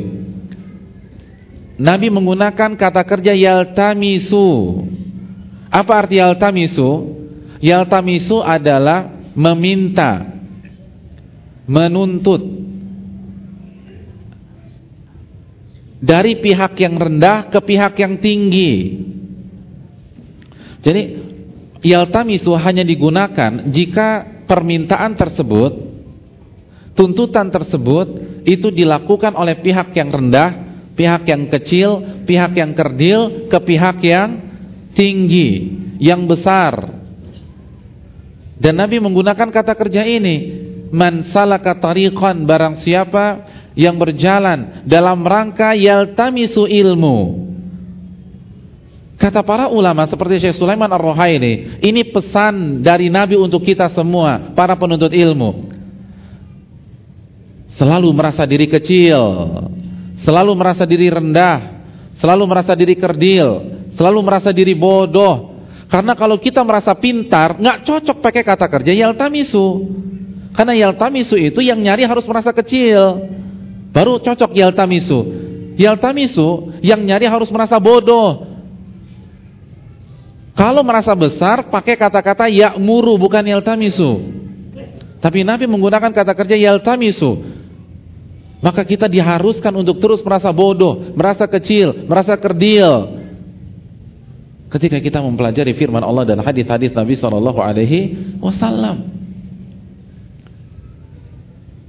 Ini yang perlu kita camkan. Terus merasa diri di bawah. Hadirin yang dirahmati oleh Allah. Karena perlu kita ketahui, fitnah yang pertama di alam semesta adalah fitnah apa? Para ulama mengatakan fitnah ilmu. Ketika iblis menolak sujud kepada Adam. Ulama mengatakan itu fitnah ilmu, bukan fitnah harta. Fitnah harta bukan. Dalam kasus iblis fitnah harta bukan. Fitnah ilmu. Bukan fitnah dunia, orang dia ada di surga mau fitnah dunia bagaimana? Ini fitnah ilmu. Dia mengatakan sebagaimana yang Allah abadikan di dalam Al-Qur'an, dalam surat Al-A'raf ayat 12. Allah berfirman tentang iblis. Iblis mengatakan ana khairun minhu, khalaqtani min nar wa khalaqtahu min tin. Aku lebih baik daripada Adam. Engkau ciptakan aku dari api dan engkau ciptakan Adam dari tanah. Saya ingin bertanya, siapa yang iblis rendahkan dalam statement di atas? Siapa yang iblis jatuhkan dalam statement di atas? Siapa? Allah, bukan Adam. Allah. Allah yang iblis jatuhkan. Allah yang iblis rendahkan. Allah yang iblis bodoh-bodohi, naudzubillah min dzalik. Kata para ulama, makna dari statement di atas adalah, ya Allah, Engkau tadi perintahkan aku sujud kepada Adam. Ketahuilah ya Allah, ini adalah perintah yang bodoh, perintah yang gak logis, perintah yang gak masuk akal. Kenapa? Karena dia kan diciptakan dari tanah, saya dari api. Perintah yang benar, perintah yang cerdas, perintah yang logis, dia dong yang sujud sama saya, bukan saya sujud sama dia. Oh, luar biasa. Ini gaya bicara TikTok. Kesannya nyerang ke kanan tapi kenanya ke kiri. Kan iblis cerdas. Dia gak berani bantah secara vulgar, tapi dia buat seolah-olah yang dia rendahkan adalah Adam. Bayangkan, perintah Allah direndahkan. Siapa atau pada titik mana seseorang berani mengatakan perintah Allah adalah perintah yang bodoh? Ketika dia merasa cerdas, ketika dia merasa pintar, ketika dia merasa di atas. Ini penyakit. Fitnah yang pertama kali adalah fitnah ilmu. Makanya jangan pernah merasa aman. Dan saya ingin tanya sama antum semua, ilmunya iblis, ilmu yang benar atau ilmu yang menyimpang? Coba jawab. Ilmunya iblis itu ilmu yang benar, benar-benar dari Allah, atau ilmu yang menyimpang? Kok ilmu menyimpang? Emang apa penyimpangan ilmunya iblis? Ilmu yang benar atau ilmu yang menyimpang? Ilmu yang benar. Tapi ketika ilmu yang benar itu masuk ke wadah yang penuh dengan keangkuhan, yang penuh dengan keujuban, yang penuh dengan kesombongan, ya begini hasilnya. Ini ilmu yang benar. Ilmu yang benar. Coba baca raportnya iblis di dalam tafsir Ibnu Katsir. Dia ini fenomenal. Dia adalah makhluk yang dibanggakan pada saat itu. Tidaklah ada misi Allah kepada dia kecuali dikelirkan sama dia, selesai. Makanya dia bisa masuk surga. Saya ingin tanya, dia ganggu Adam di mana? Surga bisa dimasuki setiap pihak? Enggak.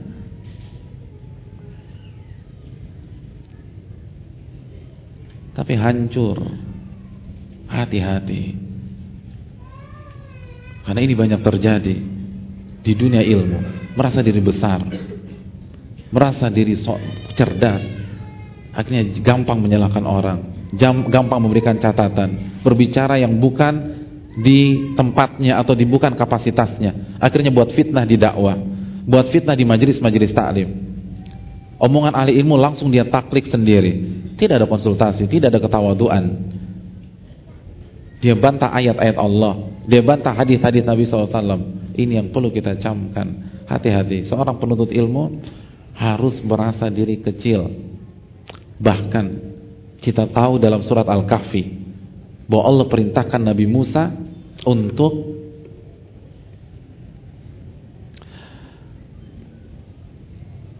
untuk belajar dan mendampingi Khidir alaihi wassalam. Pernah dengar kisah itu? Kisah yang kita baca setiap berapa tahun sekali? Seminggu sekali.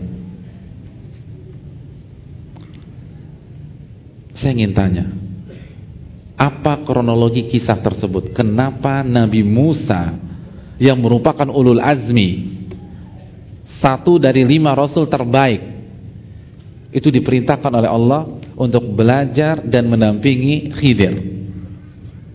Siapa yang tahu? Apa? Belum bisa bersabar atas apa, Pak?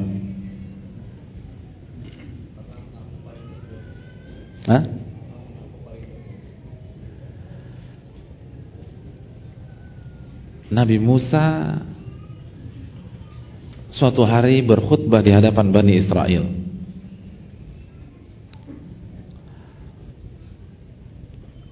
Lalu ada yang bertanya, siapa yang paling alim pada saat ini?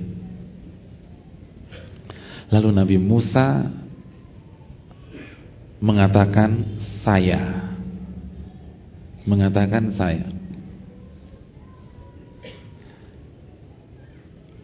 tanpa ada maksud apapun. Saya ingin bertanya sama antum, ketika Nabi Musa mengatakan saya, kira-kira sombong sama ujub apa enggak? Hah? Mungkin gak Nabi Musa sombong dan ujub? Enggak. Jangankan Nabi Musa, orang bertakwa atau wali Allah, layak gak dikatakan wali Allah atau orang bertakwa kalau masih punya sifat sombong? Enggak, kan Nabi mengatakan la yadkhul jannata man kana fi qalbi mithqalu dzarratin min kibrin, enggak masuk surga orang yang punya sifat kesombongan walaupun dengan partikel terkecil. Jadi orang bertakwa itu enggak punya sifat sombong, apalagi nabi, apalagi rasul, apalagi 1 dari 5 rasul terbaik. Enggak mungkin sombong, mustahil. Dan secara substansi, benar enggak Nabi Musa adalah orang paling alim di dunia pada saat itu?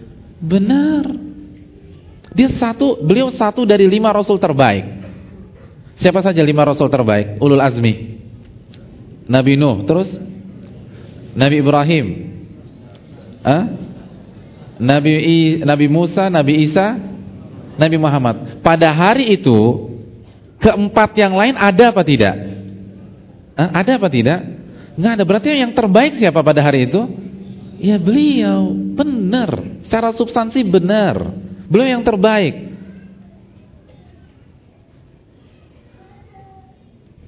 Tapi Allah menegur karena tetap nggak boleh atau nggak layak mengatakan demikian. Walaupun memang kita yang terbaik. Harusnya jawaban yang tepat apa? Allah. Itu jawaban yang paling tepat. Harusnya ketika ada yang terbaik nggak Allah? Allah yang paling pintar, Allah yang paling berilmu. Tapi kan Nabi Musa nggak ada maksud untuk menyombongkan diri. Beliau berpikir ini dalam skup manusia, ya saya. Tapi sampai pada titik itu nggak boleh loh, karena bisa menimbulkan gejolak ujub di dalam diri seseorang, gejolak kesombongan di dalam diri seseorang. Akhirnya sebagai bentuk pembelajaran, beliau diperintahkan untuk mencari Nabi Khidir, mendampingi dan belajar dari Khidir alaihi wassalam. Hadirin yang dirahmati oleh Allah, apa yang terjadi? Allah jelaskan dalam surat Al-Kahfi ayat 65 dan seterusnya. Fawajada 'abdan min ibadina atainahu rahmatan min indina wa 'allamnahu min ladunna ilma. Akhirnya Nabi Musa dan Yusha bin Nun itu bertemu dengan, kata Allah, bertemu dengan salah satu hamba kami yang kami berikan rahmat kepada dia. Siapa hamba ini? Khidir. Dan kami ajarkan ilmu dari sisi kami, Khidir. Mereka bertemu.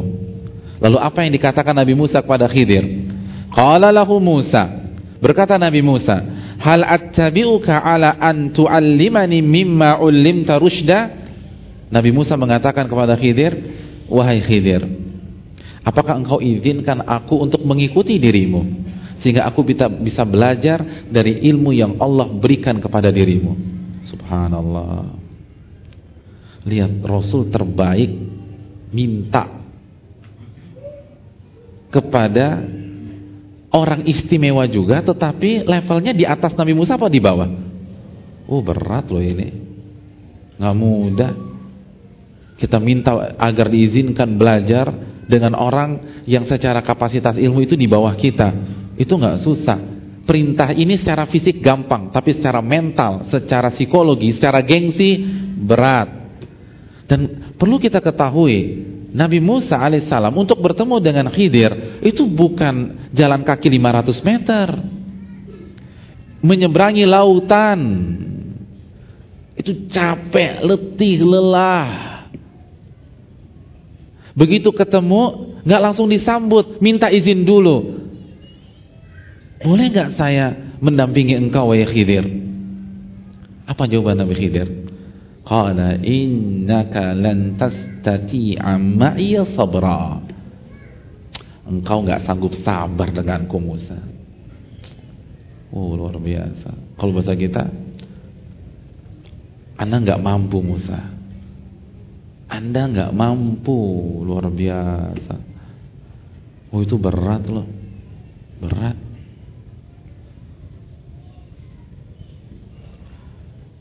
Antum lulusan Harvard University cum laude.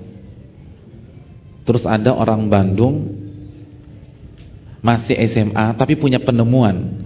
Terus antum datangin dia, terus mau minta belajar, kata dia, "Akang nggak mampu. Udah pulang aja nih, pulang." Oh, enaknya tuh orang kita apain tuh? Oh, berat. Harus ini kan Rasul. Kepala negara aja datang itu red carpet, hadirin. Ini Rasul datang, Rasul terbaik. Nggak ada penyambutan, nggak ada karpet merah, dan cara jawabnya nggak ada basa-basi. Iya nggak sih? Antum hubungi seorang ustadz, mau diundang ke Bandung, atau ingin belajar, ingin undang di tempat antum, di masjid antum. Ustadz, kita ingin belajar sama antum. Antum nggak paham ilmu saya, nggak mampu. Belajar dari yang lain dulu deh. Oh, kira-kira enaknya ustadz ini gimana nih? Belagu banget sih ini ustadz. Udah nggak usah coret aja dari ustadz. Jangan dipakai lagi, dibelagu, sombong, ujub dan seterusnya. Subhanallah. Ini kan yang dihadapi oleh Nabi Musa. Itu aja kita tersinggung, padahal ilmu kita di bawah tuh ustadz. Tapi kalau penyambutannya demikian, siapa yang mau belajar? Ini di atas ke bawah. Oh, berat ini. Dan Nabi Khidir nggak basa-basi. Kalau kita kan, kalau nggak mau ngisi di sebuah tempat kan banyak yang basa-basi. Oh jangan ana lah, masih banyak yang lebih pintar dari ana. Kan begitu, kadang-kadang basa-basi. Ini enggak, antum nggak akan paham. Udah pulang. Subhanallah. Luar biasa. Padahal datang langsung. Dan Nabi Musa kan mengajarkan adab kepada kita. Kalau kita minta seorang yang berilmu untuk mengajari kita, itu datang langsung. Itu adab yang paling tinggi. Ini Nabi Musa datang langsung, nggak WA-WA-an, nggak BBM-an. Walaupun boleh pakai WA tuh boleh, tapi ini adab yang paling tingginya nih. Ini level terindah. Sekali lagi, saya tidak mengharamkan, dan kita kasih udzur, mungkin belum tahu. Dan hukum asalnya boleh apa enggak? Boleh.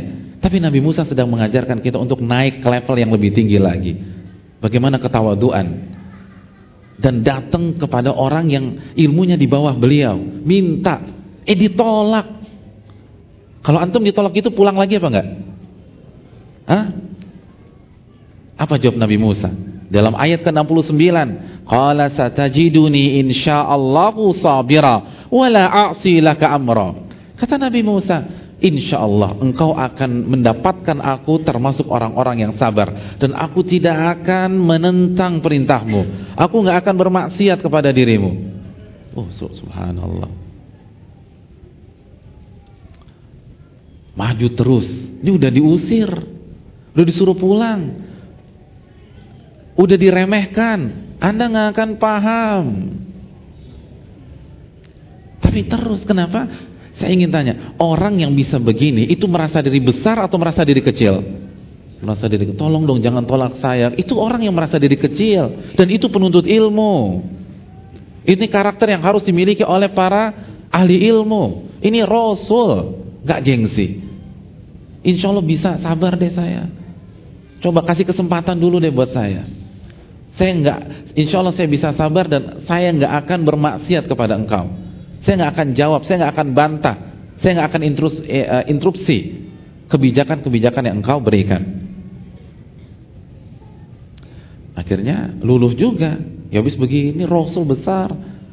Maka Nabi Khidir mengatakan, qala fa in ittaba'tani fala tas'alni an syai' hatta uhditha laka minhu dzikra. Oke. Kalau kau benar-benar ingin ikuti aku, wahai Musa, ada syaratnya. Jangan bertanya tentang apa yang aku akan lakukan atau apa yang aku sudah lakukan dan apa kebijakan diriku, sampai aku ajarkan dan jelaskan kepada kamu. Pokoknya apa yang aku lakukan, jangan komen. Jangan komen. Oh, berat loh itu. Susah. Artinya secara mental tuh berat. Secara mental tuh berat. Iya apa enggak sih? Subhanallah. Antum jalan bareng sama Ustadz, antum bilang, Ustadz, apapun yang anda lakukan, antum gak boleh komen ya. Berat tuh. Tapi apa kata Nabi Musa? Deal, setuju. Saya gak akan komentar. Dimulailah perjalanan mereka. Di ayat ke-71, fantalaqa, maka mereka berjalan berdua. Hatta idza rakiba fis safinati kharaqaha. Sampai ketika mereka berdua naik sebuah kapal bahtera, Khidir membolongi kapal tersebut dan karamlah kapal itu. Ketika melihat kejadian itu, Nabi Musa terkejut. Lalu Nabi Musa mengatakan, qala akharaktaha litughriqa ahlaha laqad ji'ta syai'an imra. Engkau bocorkan tuh perahu sehingga orang yang berada di kapal tersebut tenggelam. Engkau telah melakukan kesalahan yang fatal. Kasih komen gak Nabi Musa? Padahal perjanjiannya tadi apa? Masya Allah. Lihat gayanya Nabi Khidir. Qala alam aqul innaka lan tastati'a ma'iya sabra. Tuh kan, aneh bilang juga apa dari tadi? Anda gak akan paham. Kalau kita kan terprovokasi untuk menjelaskan, enggak loh, maksud saya tuh begini loh Musa. Ini kan Rasul terbaik. Bukannya dikasih penjelasan yang detail, yang santun, dijatuhin lagi. Benar kan? Dari awal sudah saya bilang, Anda nggak akan paham. Berat tuh. Tapi apakah tersinggung? Enggak. Nabi Musa mengatakan, qal la tu'akhidni bima nasit. Jangan engkau hukum aku karena kesalahan yang aku lakukan karena aku lupa. Iya ya, benar ya. Kan kita punya perjanjian. Mohon maaf ya. Bayangkan Rasul terbaik begitu loh. Itu kalau orang nggak punya, orang yang nggak merasa diri kecil nggak bisa seperti itu. Dia akan marah. Ini orang belagu dari awal, Anda udah kelewatan nih. Udah cukup deh, kita pisah di sini. Tapi beliau minta maaf. Wala turhikni min amri usra. Dan jangan persulit aku. Aku nurut deh, aku minta maaf. Akhirnya dimaafkan oleh Nabi Khidir. Mereka melanjutkan perjalanan mereka. Hatta idza laqiya gulaman faqatalahu. Lalu mereka berdua bertemu dengan seorang anak kecil, lalu Khidir membunuh anak tersebut. Allahu akbar. Qala aqatalta nafsan zakiyya bighairi nafsin laqad ji'ta syai'an nukra. Engkau tega membunuh seorang anak tanpa ada alasan yang syar'i? Engkau telah melakukan kesalahan yang kelewatan nih. Kasih komen lagi enggak? Kasih. Padahal perjanjiannya apa? Enggak boleh komentar. Tapi siapa yang bisa diem kalau antum ngelihat anak dibunuh depan antum? Antum bisa diem?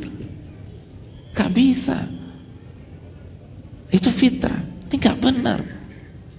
Bukannya mengklarifikasi, Nabi Khidir mengatakan, alam aqul laka innaka lan tastati'a ma'iya sabra. Kan udah saya bilang dari tadi, Anda gak bisa sabar, Anda gak akan paham. Ya Allah, dijatuhkan lagi oleh Khidir. Apakah Nabi Musa melawan? Enggak. Beliau mengatakan, in sa'altuka an syai'in ba'daha fala tusahibni. Tolong kasih saya satu kesempatan lagi. Kalau misalnya saya komen lagi, ya sudah, tinggalkan saya. Qad balagta min laduni udhra. Engkau memang sudah sangat sabar menghadapi saya. Wah, luar biasa tuh. Menurut antum ini sabar bukan? Hah? Lihat bahasa Nabi Musa ya. Kalau kasih aku satu kesempatan lagi, kalau aku komentar lagi, ya udah, silakan tinggalkan aku, karena engkau sudah sangat teramat sabar ngadepin saya. Emangnya Nabi Musa buat ulah apa sih? Anda ingin tanya, sikap Nabi Khidir dari awal itu menunjukkan kesabaran bukan? Hah? Enggak. Justru kalau pakai kacamata kita, ini sikap apa? Keangkuhan. Karena kok tega-teganya Rasul terbaik diperlakukan seperti itu kan bukan sabar. Tapi lihat bahasa orang yang merasa kecil, bahasa orang yang merasa butuh terhadap ilmu. Karena Allah perintahkan beliau untuk belajar sama Nabi Khidir. Ini bahasa orang yang merasa butuh, merasa bodoh, merasa kecil. Itu dipendem semuanya. Engkau sudah sabar, kasih kesempatan saya sekali lagi. Akhirnya fantalaqa. Mereka jalan dan mereka bertemu dengan sebuah kampung dan mereka tidak disambut padahal mereka sudah meminta. Lalu mereka berdua melihat ada rumah yang sudah rewat dan hampir hancur, dan akhirnya Nabi Khidir membetulkan rumah itu tanpa diberikan upah. Nabi Musa nggak bisa nahan diri komen lagi. Qala law syi'ta lattakhadta 'alaihi ajra. Karena kalau engkau mau minta upah dong dari mereka. Komen lagi. Begitu komen yang ketiga, apa kata Nabi Khidir? Hadza firaqu baini wa bainak. Hadza firaqu baini wa bainik. Ini saatnya kita berpisah. Saatnya kita, nggak ada basa-basi. Kalau kita kan kalau mau pisah basa-basi dulu ya. Mungkin memang antum hebat sih, tapi mungkin karena kita nggak cocok aja gitu ya. Ya mungkin dalam kasus ini saya yang benar, dari kasus yang lain antum yang salah. Mungkin karena memang kita nggak berjodoh kali ya. Kalau ini udah langsung belak-belakan, kita pisah di sini. Emang Anda nggak bisa sabar? Subhanallah. Saat antum mendengarkan kisah ini, menurut antum endingnya anti klimaks atau klimaks?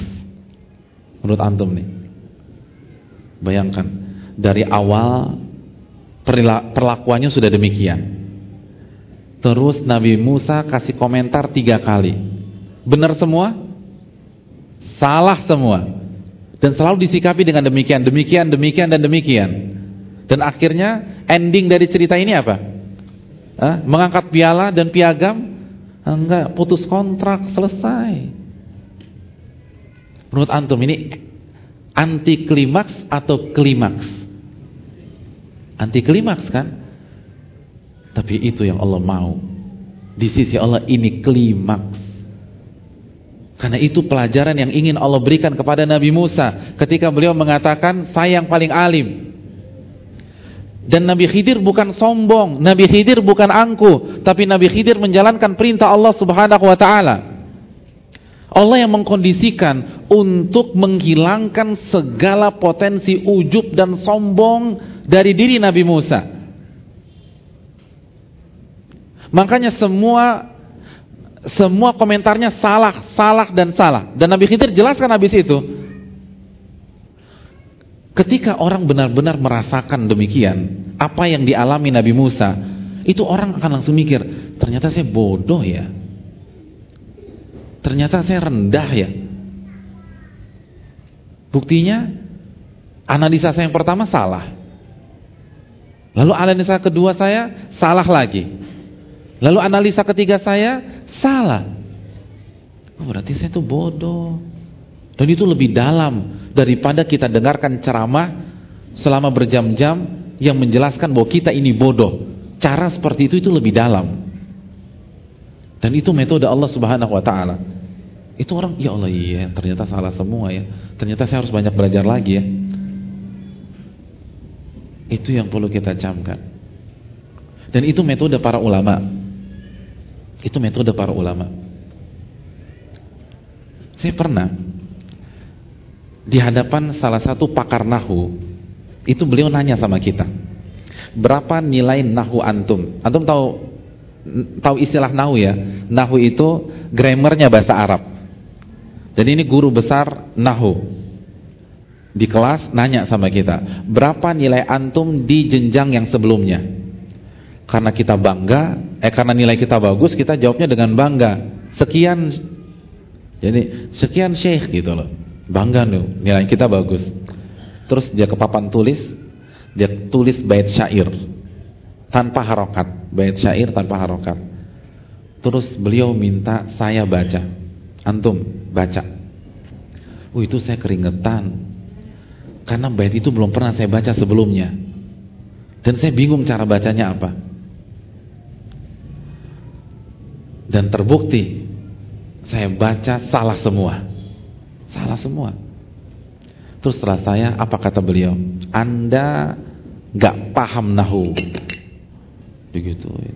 Di depan semuanya, Anda gak paham nahu.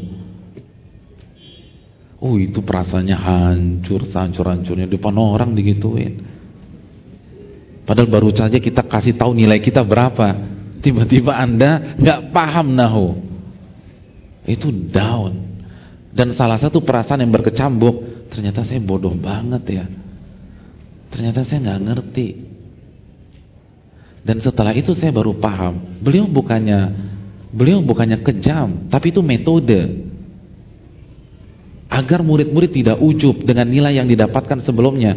Memang bait itu sengaja beliau pilih, bait yang dipastikan itu murid gak ada yang tahu semua. Itu sengaja untuk memberikan pesan kepada murid, setinggi-tinggi nilai Anda sebelumnya, masih banyak yang belum Anda tahu loh. Jangan sombong, jangan ujub. Tapi kan kalau diomongin, dinasihatin secara verbal, orang nggak akan tersentuh. Tapi kalau diginikan, terus dijatuhkan di depan semuanya, iya ya ternyata saya bodoh. Dan itu metode Allah kepada Nabi Musa. Dan pelajaran yang kita bisa petik, kalau Nabi Musa saja di training seperti itu oleh Allah, gimana kita hadirin? Tawadhu'lah di hadapan Allah. Lihat Nabi Musa, ditolak datang lagi, ditolak datang lagi, ditolak datang lagi. Kita ustadz kita salah ngomong dikit aja tersinggung gak mau datang lagi. Itu kan sombong. Berarti kita gak merasa butuh dengan ilmu dia. Kita merasa saya bisa nyari tempat lain kok. Enggak, Nabi Musa fight lagi. Karena saya butuh ilmu dia tuh. Ini yang perlu kita camkan. Kita diminta jawab pertanyaan sama ustadz kita, nggak bisa jawab, terus yang lain ketawa, perasaan dipermalukan. Besoknya resign dari pengajian. Anda merasa besar. Sekali lagi, orang yang tersinggung digituin, mentok-mentoknya masalah apa? Gengsi. Gengsi itu main apa? Main ego diri kan. Itu nggak bisa dipungkiri. Dan itu yang ingin Allah padamkan di dalam diri Nabi Musa, dan sukses. 3 kasus salah semua. Itu sukses dalam kasus ini. Itu yang diinginkan oleh Allah. Agar Nabi Musa merasa terus dirinya bodoh, padahal ilmunya Masya Allah. Makanya ketika kita belajar surat Al-Kahfi, renungkan bahwa ini yang diajarkan oleh Allah kepada kita semua. Dan ini kunci sukses. Ketika kita merasa bodoh, kita akan belajar. Dan kita akan amalkan. Adapun kalau kita merasa pintar, kita tidak akan belajar lagi. Kalaupun datang seperlunya, kalaupun datang ngobrol sama teman kita, karena kita merasa nggak butuh dengan ilmu yang disampaikan, merasa pintar, merasa pernah dengar, merasa pernah diulang. Ini yang perlu kita camkan. Dan inilah alasannya sebagian ulama-ulama kita, seperti misalnya di Riyadh, itu Syekh Shalih Fauzan, kalau bahas usulul salasa itu bisa 2 kali, bisa 3 kali, bisa 4 kali, 5 kali. Dan yang hadir itu doktor akidah. Yang hadir itu sebagian profesor akidah. Di antara hikmahnya, di samping untuk menanamkan nilai akidah, itu untuk menanamkan ketawaduan. Makanya buku kecil ini kita ulang terus gitu loh. Karena kita bodoh. Makanya perlu diulang sekali, ulang 2 kali, ulang 3 kali. Dan itu ditangkap. Pesan itu ditangkap oleh para masyayikh dan mereka duduk di hadapan beliau. Padahal mereka udah hafal dari kecil. Usul salasa itu di sana, itu dihafal dari kecil. Bayangkan doktor akidah belajar bertahun-tahun, duduk lagi usul salasa lagi. Agar apa? Salah satu pesannya agar jangan pernah merasa pintar, jangan pernah merasa hebat, jangan mentang-mentang doktor Anda tidak mau duduk di majelis ilmu. Itu luar biasa. Makanya mereka semakin tinggi semakin tawadhu. Hadirin yang dirahmati oleh Allah, di kampus kami beberapa bulan yang lalu itu ada acara bersama Syekh Shalih Fauzan, salah satu ulama paling senior pada saat ini di dunia, salah satu anggota Lajnah Daimah. Dan acaranya berbeda dari biasanya.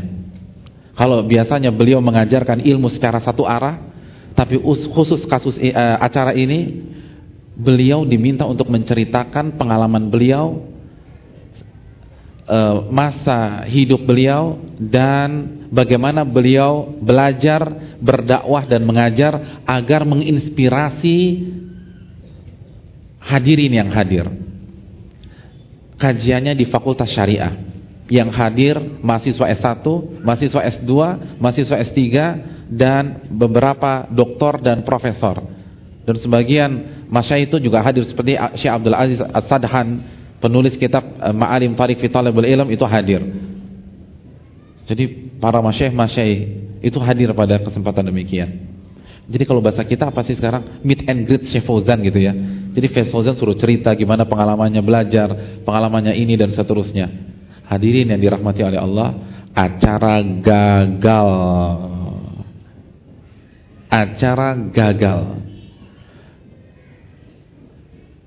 Tapi disitulah saya merasa itu salah satu kajian terbaik yang pernah saya ikuti. Kenapa demikian? Kenapa gagal? Karena Syekh Fauzan tidak mau menceritakan bagaimana pengalaman beliau secara detail. Nggak dibuka. Takut riya. Dan tawadhu'nya minta ampun. Merasa nggak pantas pengalaman yang begitu kerdil diceritakan di hadapan para doktor dan para profesor.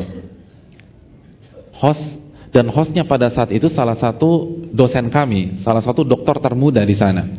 Beliau membuka acara dengan mengatakan, kalau kita berbicara tentang khotib yang handal, di hadapan kita ada khotib yang handal. Kalau kita berbicara tentang penulis kelas dunia, di hadapan kita ada penulis kelas dunia. Kalau kita berbicara tentang ulama besar, di hadapan kita ada ulama besar. Terus dibunuh. Setelah selesai, Syekh Fauzan langsung ambil mic dan mengatakan, rafa'tumuni fawqa manzilati. Anda baru saja mengangkatku di atas levelku. Itu tidak benar yang Anda katakan. Subhanallah. Dan ketawaduan ulama. Padahal benar, tapi nggak mau dibilang demikian. Itu ditanya apa saja mentok. Jadi kok contoh nih, host nanya, tolong ceritakan pengalaman Anda menuntut ilmu agama agar kita bisa mengambil pengalaman Anda. Jawabannya apa? Jawabannya simpel. Saya SD di sini, SMP di sini, SMA di sini, S1 di sini, S2 di sini, S3 di sini, lalu saya dipekerjakan di komite fatwa. Titik. Beliau nggak cerita saya belajar berjam-jam, saya hafal kesana kemari, enggak. Diplomasi. Dan penutupannya, saya dipekerjakan di komite fatwa. Beliau tidak mengatakan saya diangkat menjadi mufti, enggak. Saya diangkat sebagai anggota lajnah daimah, tapi bahasa beliau, saya dipekerjakan di komite fatwa. Dan dipekerjakan bisa jadi tukang pel, tukang sapu, tukang cuci piring. Lihat bagaimana bahasa beliau, subhanallah. Beliau mengajar S1 sebelum lulus S1. Bayangkan, diangkat sebagai dosen di Jamiatul Imam sebelum lulus S1. Ditanyakan sama host, bagaimana perasaan engkau bisa ngajar S1 sebelum lulus S1? Apa jawaban beliau? Saya diangkat sebagai dosen karena pihak kampus lagi butuh dosen pada saat itu. Subhanallah. Padahal nggak ada ceritanya kampus kita butuh dosen. Apalagi di masa beliau. Di masa beliau yang ngajar itu Syekh bin Bas. Di masa beliau yang mengajar itu Syekh Shinkiti. Ulama-ulama besar abad itu. Bukan tahun itu, abad itu. Tapi beliau katakan, ini karena nggak ada orang, jadi saya diminta ngajar. Subhanallah, ketawaduan yang luar biasa. Hadirin yang dirahmati oleh Allah Subhanahu Wa Taala. Lalu beliau ditanya tentang bagaimana pengalaman beliau ngajar, sehingga banyak orang dapat hidayah. Kata beliau, hal talabtum minni an aftaha uyubi? Apakah engkau wahai host meminta saya menceritakan aib-aib saya? Bayangkan aib-aib saya. Jadi maksud beliau, cara saya ngajar itu banyak kekurangannya, nggak seperti masyayikh-masyayikh lain. Nggak perlulah saya ceritakan kekurangan saya, biar saja saya tutup hanya untuk Allah Subhanahu Wa Taala. Gagal lagi. Jadi gagal terus tuh pertanyaan, nggak bisa dikorek. Beliau mengisi kajian di acara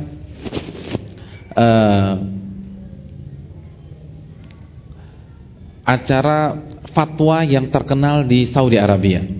Di acara talk show itu, pendengar bertanya, ulama menjawab. Itu yang bisa ngisi di sana hanya ulama-ulama besar. Dan Syekh Muhammad bin Shalih Utsaimin, antum tahu Syekh Utsaimin? Itu pernah mengatakan, itma'anna qalbi bi fatawa Syekh Fauzan. Hatiku ini tenang kalau dengar fatwanya Syekh Fauzan. Jadi sekali Syekh Utsaimin itu senang dengan fatwanya Syekh Fauzan. Berarti fatwanya gimana? Bagus, kuat, berkualitas, syarat akan dalil. Nah, beliau ditanya, bagaimana pengalaman engkau wahai Syekh bisa mengisi di acara tersebut? Kata beliau, acara itu adalah acara yang simpel. Pendengar bertanya, saya menjawab. Banyak sekali pertanyaan yang saya tidak tahu, maka saya lewati. Adapun yang saya tahu, saya berusaha menjawabnya. Dan kalau kalian dengar dari awal sampai akhir, banyak pertanyaan itu saya jawab dengan cara yang menjawab yang kurang tepat, yang keliru. Saya berharap di antara antum bisa meluruskan kesalahan-kesalahan saya tersebut. Subhanallah. Dan ketawaduan Syekh bin Baz, ketika beliau mau meninggal, itu beliau pernah ditanya, kepada siapa kita bertanya kalau engkau meninggal wahai Syekh bin Baz? Kata Syekh bin Baz, Saleh Fauzan. Terus penanya menyebutkan nama syekh yang lain. Gimana kalau Syekh Fulan ya Syekh bin Baz? Kata Syekh bin Baz, adapun Syekh Fulan bagus, tapi kalau anda mau tanya Syekh Fauzan. Jadi Syekh Fauzan lagi, Syekh Fauzan lagi. Nah, statement Syekh bin Baz ini diangkat di acara tersebut. Terus kata host, kita lihat sepertinya Syekh bin Baz itu kagum dengan anda. Dan anda punya hubungan yang istimewa dengan Syekh bin Baz. Bisa cerita nggak bagaimana pertemanan anda atau engkau dengan Syekh bin Baz, ulama abad ini? Beliau hanya jawab simpel. Adapun Syekh bin Baz, beliau adalah dosenku di S1. Titik. Lalu ketika aku dipekerjakan di komite fatwa, aku bertemu lagi dengan beliau. Dan saya banyak belajar dengan beliau. Selesai jawaban. Jadi beliau membuat seolah-olah saya ini hanya murid Syekh bin Baz di S1 seperti murid-murid yang lain. Nggak ada yang istimewa. Beliau nggak mengatakan, iya sih memang saya dekat dengan Syekh bin Baz, setiap seminggu sekali datang ke rumah beliau. Terus kalau pulang suka bareng, suka sharing. Bahkan beliau suka curhat masalah keluarganya ke saya. Enggak ada. Tidak ada. Seakan-akan beliau hanya mahasiswa biasa. Itu Syekh Saleh Fauzan. Beliau adalah cucu dari ulama besar di Saudi pada masanya. Host nanya lagi, bagaimana perasaan engkau wahai Syekh ketika menjadi cucu ulama besar? Dan apa pengalaman engkau bersama kakek engkau yang bisa dibagi dan di-sharing di sini sehingga mendapatkan manfaat, atau sehingga kita bisa mengambil manfaat dari engkau dan kakek engkau? Apa kata beliau? Madza yanfa'uni? Apa yang berguna bagiku kalau aku tidak bertakwa kepada Allah walaupun aku punya kakek seorang ulama besar? Jadi apa untungnya bagi saya punya kakek ulama kalau saya nggak bertakwa, kalau saya nggak taat kepada Allah? Nggak ada gunanya, nggak ada gunanya sama sekali. Jadi nggak perlulah kita bahas masalah itu. Lalu host juga bertanya, Syekh, kami dengar engkau sering kali berdakwah di luar negeri dan memberikan ilmu kepada kaum muslimin. Itu langsung di-cut. Mohon maaf saya klarifikasi, saya keluar negeri hanya sekali seumur hidup. Engkau bilang tadi berkali-kali, sering. Enggak, cuman sekali. Subhanallah. Kalau kita dibilang gitu kan senyum-senyum aja. Ya Pak. Subhanallah. Kita enggak MA, ada orang salah nyebut kita gelar MA, diam aja. Subhanallah. Kita nggak dokter, ada orang berpikir kita dokter, kita diam saja. Syekh Fauzan enggak. Mohon maaf, saya nggak pernah keluar negeri kecuali sekali. Itu pun karena urusan universitas. Apa yang Anda sampaikan itu keliru dan terlalu berlebih-lebihan. Subhanallah. Itu yang harus kita miliki hadirin sekalian. Ketawaduan. Dan itu yang diajarkan para ulama. Wallahu ta'ala alam bisawab. 5 menit lagi habis penyampaian materi. 5 menit ini dari jam berapa tadi?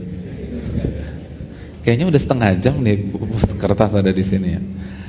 Kalau begitu materi kita cukupkan sampai di sini, semoga bermanfaat. Kita buka sesi tanya jawab. Wassallallahu ala nabiyina Muhammad wa ala alihi washabihi ajmain.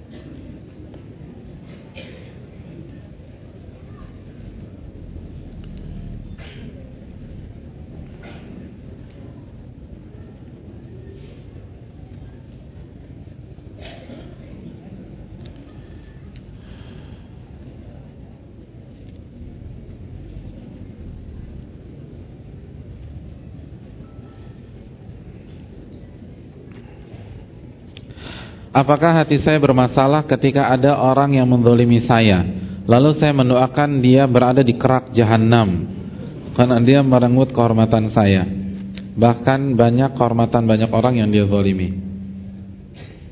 Iya, terima kasih. Kehormatan di sini itu apa ya? Nama baik atau arahnya ke pemerkosaan? Allah Ta'ala misal. Hadirin yang dirahmati oleh Allah,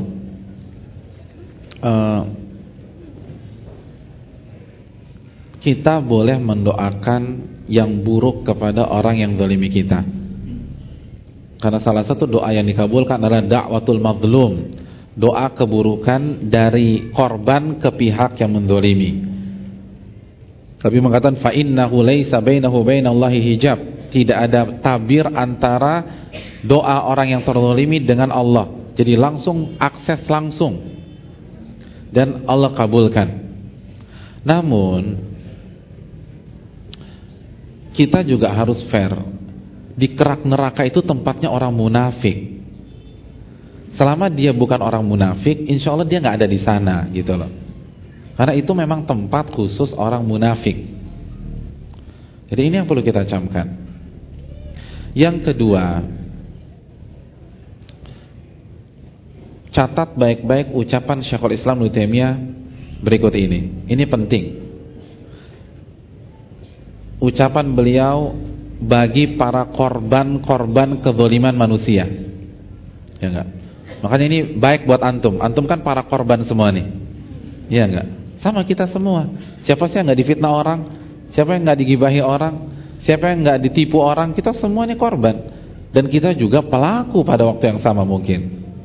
Nah, kalau kita korban, Syekhul Islam mengatakan begini. Ini luar biasa perkataan ini. Kata beliau, idza ra'aita ahadan adzahun nas wa la ya'udu ila nafsihi bil laumi wal istighfar fa'lam annal musibah hiyal musibah.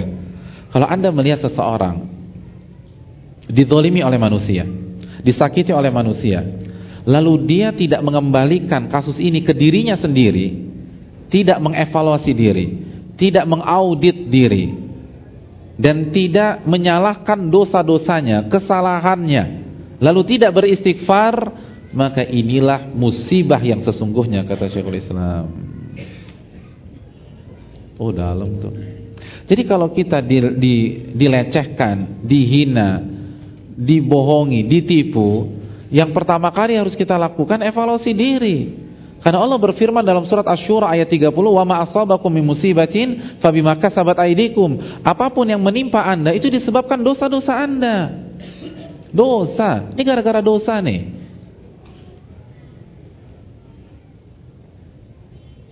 Tapi Ustadz, dalam kasus ini saya benar-benar korban, betul.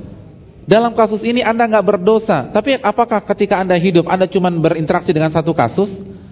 Anda kan berinteraksi dengan banyak kasus. Bisa jadi dosa Anda di kasus yang kelima, kenanya di kasus kedua. Jadi evaluasi diri. Ini kita salah apa nih sampai dia lecehkan saya? Saya khilaf apa sampai dia fitnah saya? Evaluasi diri. Dan ini penting. Dan ini berat. Kalau orang kena penyakit, dia akan lebih mudah evaluasi diri. Karena nggak ada kambing hitamnya. Tapi kalau udah jelas-jelas dia nipu saya Ustadz, kan susah nyalakan diri sendiri. Wong ini kambing hitamnya jelas kok. Semua paham bahwa dia yang nipu. Tapi dalam Islam kita diajak naik ke level yang lebih tinggi. Kalau Anda ingin berkembang, evaluasi diri. Karena saya ingin kedzaliman orang kalau pakai kacamata akhirat merugikan kita atau enggak? Kedzaliman orang lain kepada kita, kalau kita lihat pakai kacamata akhirat, itu merugikan atau menguntungkan? Menguntungkan. Jadi nggak perlu kita pikirin dianya, yang perlu kita pikirin dosa kita nih. Karena dosa kita akan menghancurkan kita. Kalau kedzaliman dia, itu akan menggugurkan dosa, meningkatkan derajat. Lalu nanti pada hari kiamat, pahalanya kita ambil atau kita transfer dosa kita kepada dia. Ini kan menguntungkan. Yang jadi masalah dosa kita. Jadi evaluasi dosa, karena semuanya gara-gara dosa kita. Saya ingin tanya sama antum. Antum punya masalah dengan mafia nomor 1 di Bandung. Lalu antum digebukin. Yang gebukin antum mafianya atau anak buahnya? Anda tanya, yang gebukin antum mafianya atau anak buahnya? Anak buahnya. Mafia mah gak main sama antum. Ada yang bisa selesaikan dia? Siap dan selesai antum gitu loh. Anak buahnya. Sekarang antum punya masalah dengan syadidul iqab, al-jabbar, al-azim, malik yaumiddin, Allah subhanahu wa ta'ala. Maka Allah dengan mudah membalas antum melalui hamba-hambanya. Itu yang harus kita renungkan. Jangan melihat pakai kacamata kuda. Ketika kita maksiat, itu kita masalah dengan yang punya neraka, yang punya alam semesta, yang kalau marah tidak ada yang bisa menandingi kemarahannya, yang kalau menyiksa paling pedih siksanya. Allah balas kita melalui hamba-hambanya. Dan itu yang terjadi. Jadi ketika dizalimi orang, gak usah mikirin dia, mikirin kita lah. Ini kita masalah nih kita. Allah balas melalui dia. Dan ini konsep berpikir luar biasa. Kenapa? Karena dengan kita punya konsep ini, kita akan semakin berkembang. Kita akan semakin cerdas secara emosional. Kita akan semakin dewasa. Kita akan semakin bertakwa. Kita akan semakin beriman. Kalau fokus kita kepada tuh orang dan kezalimannya, maka waktu kita habis cuma mikirin dia doang. Orang kalau lagi kesel, lagi kecewa, biasanya dia ngapain? Dia curhat misalnya. Dia curhat, dia ceritakan kejadiannya kepada sahabatnya. Curhatnya kan bukan 5-10 menit. Misalnya curhat 2 jam, berarti 2 jam itu habis percuma. Cuman melampiaskan aja. Tapi kalau kita kembalikan kepada diri sendiri, 2 jam itu kita bisa gunakan untuk mengaudit dosa kita. Kita tahu akar masalahnya, lalu setelah itu kita selesaikan dan kita semakin dewasa, semakin bertakwa di kemudian hari. Ini luar biasa. Mas, ketika kita dizalimi semuanya, saya, antum dan kita semua, itu gara-gara dosa. Siapa yang maksum? Dan kalau akar masalahnya enggak diobati, maka akan terus berimbas ke depan. Saya ingin tanya, kalau antum luka, terus luka antum infeksi, maka tubuh antum apa yang terjadi? Panas, demam. Yang antum harus lakukan apa? Minum Panadol aja? Atau bersihkan tuh luka? Lukanya harus diobati. Karena kalau hanya meminum pereda panas dan infeksi itu terus berlangsung, maka hilang, timbul lagi, hilang, timbul lagi, hilang, timbul lagi. Tapi kalau kita langsung ke titik, selesai masalah. Jadi bisa jadi ketika kepala yang pening dan kepala yang panas, itu masalahnya bukan di kepala, di jempol.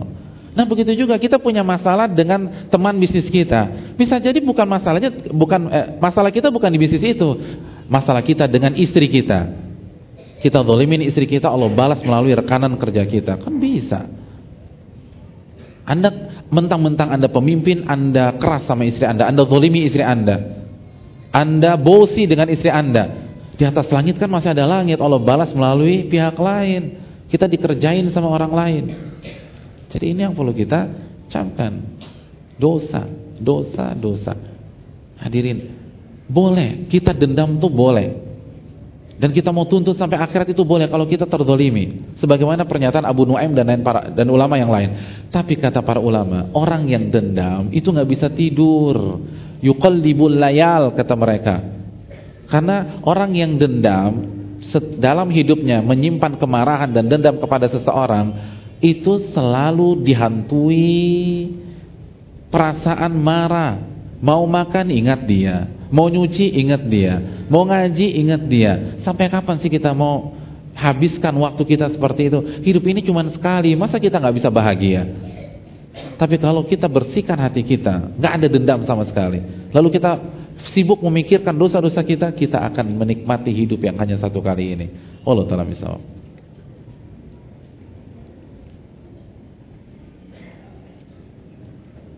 Assalamualaikum warahmatullahi wabarakatuh. Ustadz mau tanya, apakah kita belajar melalui grup di WA bisa diartikan sebagai majelis-majelis ilmu? Terima kasih. Grup WA adalah sarana atau media belajar dan kita akan mendapatkan pahala menuntut ilmu. Tapi nggak bisa disamakan datang langsung di majelis seperti ini, apalagi di rumah Allah, dengan di grup WA. Beda lah. Yang satu iPhone, yang satu rumah Allah. Kira-kira nilainya besaran mana? Ya jelas rumah Allah lebih besar. Dan keberkahannya beda. Dan dengan datang langsung antum ketemu orang-orang soleh, orang-orang yang punya visi misi yang sama, itu meningkatkan iman dan takwa. Kita hidup di zaman fitnah dan kita butuh komunitas. Kalau kita nggak pernah bergaul, hanya mengandalkan media dan belajar secara otodidak, kapan kita bisa berinteraksi dengan komunitas yang saleh dan salehah? Allah ta'ala bisawab.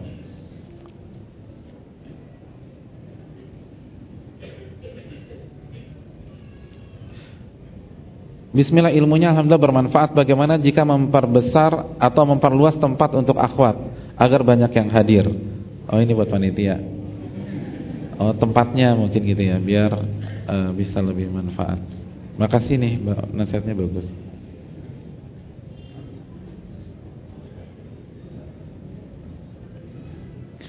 Bismillah, Ustadz, ketika ana belum menikah, hafalan ana sangat cepat meresap. Tetapi setelah menikah kok susah untuk menghafal, padahal ini disebabkan apakah ini disebabkan oleh hati yang kotor juga? Iya, terima kasih. Ya, itu salah satu caranya. Kita harus evaluasi. Ini kenapa nih? Banyak faktor. Mungkin terlalu sibuk atau terfitnah dengan keluarga. Karena kan kita tahu bahwa istri kita bisa menjadi fitnah. Atau dulu meresap karena yang kita hafalin Al-Ikhlas, sekarang Al-Baqarah. Jadi wajar gitu loh. Dulu cepet hafal karena suratnya surat Al-Ikhlas, sekarang kan sudah masuk Al-Baqarah ketika nikah, jadi sering lupa, jadi wajar. Jadi harus kita evaluasi. Atau karena maksiat-maksiat yang kita lakukan, itu juga jelas. Maka perbanyak istighfar kepada Allah.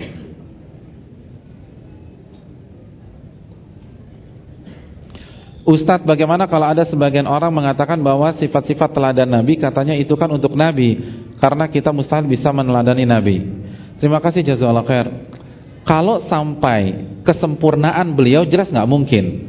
Tapi untuk meneladani sifat beliau jelas mungkin. Dan Allah perintahkan dalam surat Al-Ahzab ayat 21, laqad kana lakum fi rasulillahi uswatun hasanah. Telah ada dalam diri Rasul suri tauladan yang baik untuk kalian, maka teladani, gitu loh. Kalau itu mustahil, tidak mungkin Allah perintahkan kita meneladani Rasulullah sallallahu alaihi wasallam. Karena nggak mungkin Allah perintahkan kita mengerjakan sesuatu yang mustahil. Karena kalau itu terjadi ada masalah dengan Allah. Makanya nggak ada perintah untuk terbang, nggak ada perintah menyelam tanpa tabung oksigen selama 3 hari 3 malam, nggak ada. Karena itu mustahil. Kalau ada perintah mustahil, maka ada masalah dengan Allah. Allah katakan laqad kana lakum fi rasulillah uswatun hasanah. Maka meneladani Nabi sangat mungkin. Allah Ta'ala misal.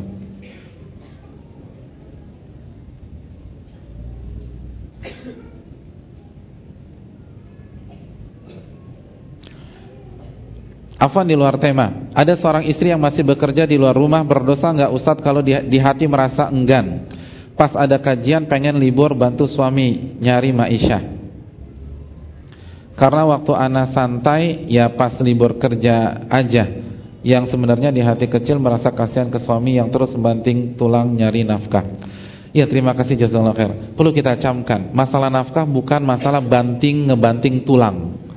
Masalah nafkah, masalah takwa. Wa man yattaqillah yaj'al lahu makhraja wa yarzuqhu min haitsu la yahtasib. Barang siapa yang bertakwa kepada Allah, Allah akan berikan jalan keluar dan Allah akan berikan rezeki dari arah yang tidak ia duga-duga.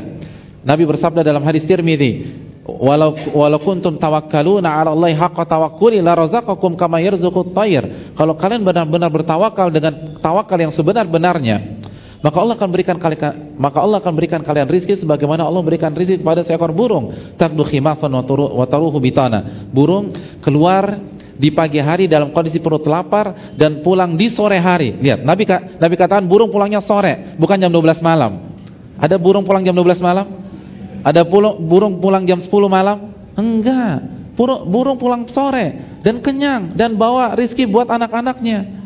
Keberkahan, hadirin. Ini bukan kuantitas berapa lama kita bekerja, tapi kualitas iman dan takwa kita dan ikhtiar yang maksimal. Dan ikhtiar yang maksimal bukan bekerja sampai jam 11 malam, sampai jam 2 malam, lalu weekend kita pakai untuk nambah-nambah atau cari sampingan sehingga kita lupa ngaji, kita lupa belajar, kita lupa ibadah. Ini enggak berkah. Ingat, burung bisa enjoy menikmati kehidupannya pulang sore. Makanya hadisnya wataruhu bitana, pulang sore dalam kondisi tenang, kenyang dan bisa kasih buat anak-anak. Berkah soalnya, karena takwa, karena ikhtiar, karena burung enggak maksiat, karena burung enggak nipu orang, gitu loh. Karena burung berzikir kepada Allah. Setiap binatang berzikir apa enggak kepada Allah? Berzikir. Kita lupa zikir, lupa ngaji. Akhirnya kita diperbudak oleh dunia. Hadirin, Allah kasih kita 168 jam per pekan. Masa gak punya waktu 2 jam untuk belajar agama? Sesibuk itukah kita? 168 jam, 2 jam aja gak punya waktu. Oh, sibuk banget kita. Nabi aja kalah sibuk sama kita misalnya. Nabi itu Rasul, umatnya banyak, lalu kepala negara, lalu pemegang kunci Baitul Mal, menteri keuangan, lalu yang berikutnya panglima perang, kalau bahasa kita panglima TNI. Itu masih sempat belajar dengan malaikat Jibril. Kita presiden bukan, menteri bukan, panglima TNI bukan, nggak sempat belajar. Subhanallah. Ini nyari apa sih dalam hidup? Nabi istri 9, kita istri 1, dan banyak yang jomblo nggak ngaji-ngaji. Jadi ini gimana sih? Ini bukan nyari, ini diperbudak dunia. Ini ada yang salah dalam hidup kita. Gak bisa demikian. Dan semakin kita diperbudak dunia, semakin sengsara. Makanya sebagian para ulama dulu itu cari nafkahnya setiap hari hanya 2 jam, bisa eksis. Syekh Albani itu kan tukang jam, dan beliau nggak kerja setiap hari. Dan kalaupun kerja paling hanya 2-3 jam, selesai tutup toko, baca, belajar dan seterusnya. Keberkahan ini yang hilang. Maka yakinlah kita harus kembali kepada bagaimana mengatur waktu sesuai dengan Al-Quran dan Sunnah Nabi SAW.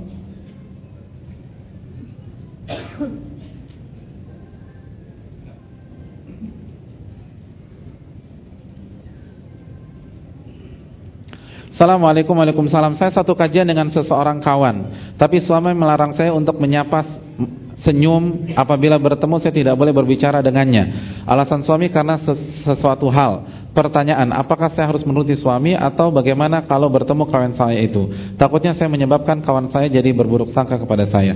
Terima kasih, jazakallahu khairan. Mentaati suami hukumnya wajib. Tapi pertanyaan saya, apakah secara mutlak atau diperinci? Apa perinciannya? Selama tidak maksiat. Selama tidak maksiat. Dan Nabi bersabda, la yahillu lil muslim an yahjuru akhahul muslim fawqa thalath. Tidak boleh seorang muslim memboikot, mendiamkan, mencueki saudaranya lebih dari 3 hari. Maka hari keempat dan seterusnya itu maksiat. Maka ketika Nabi memerintahkan kita maksiat, kita tidak boleh taat kepada suami. La ta'ata li makhluqin fi maksiati khaliq. Tidak boleh taat kepada makhluk siapapun dia kalau bermaksiat kepada Allah Subhanahu wa taala. Maka kalau suami memerintahkan kita untuk memutuskan hubungan dengan teman kita sama muslim, enggak boleh taat. Suami kita memerintahkan kita untuk memutuskan hubungan dengan saudara dan keluarga, silaturahim, enggak boleh taat. La ta'ata li makhluqin fi maksiati khaliq. Tapi kita tetap bersikap bijak baik ke suami maupun ke teman kita tersebut. Wallahu taala alam. Pertanyaan terakhir kali ya. Apa yang harus saya lakukan ketika mendengar akhir khutbah Jumat 25 Desember khatib menyampaikan selamat Natal atas nama umat Islam? Ketika suami dan anak sampai ke rumah menyampaikan hal yang saya dengar, mereka berdoa menyatakan Islam yang mana?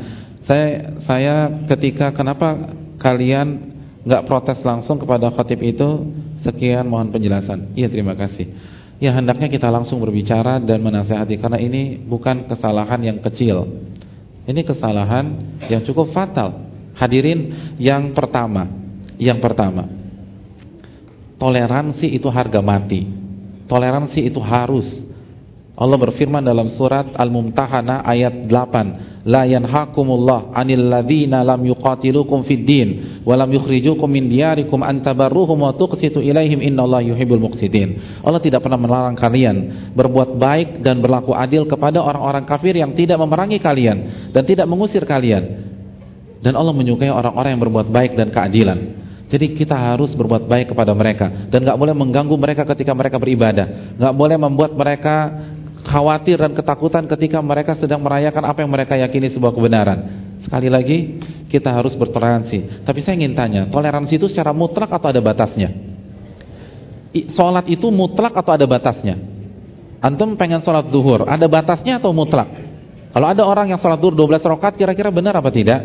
Nggak benar, karena batas sholat zuhur itu sudah dibatasin 4 rakaat. Kalau sholat aja ada batasnya, puasa ada batasnya sampai maghrib. Antum mau puasa sampai jam 11 malam, boleh apa tidak? Enggak boleh. Begitu juga toleransi ada batasnya. Itu poin yang pertama. Poin yang kedua, di antara batasnya adalah kita tidak diperkenankan memberikan ucapan selamat.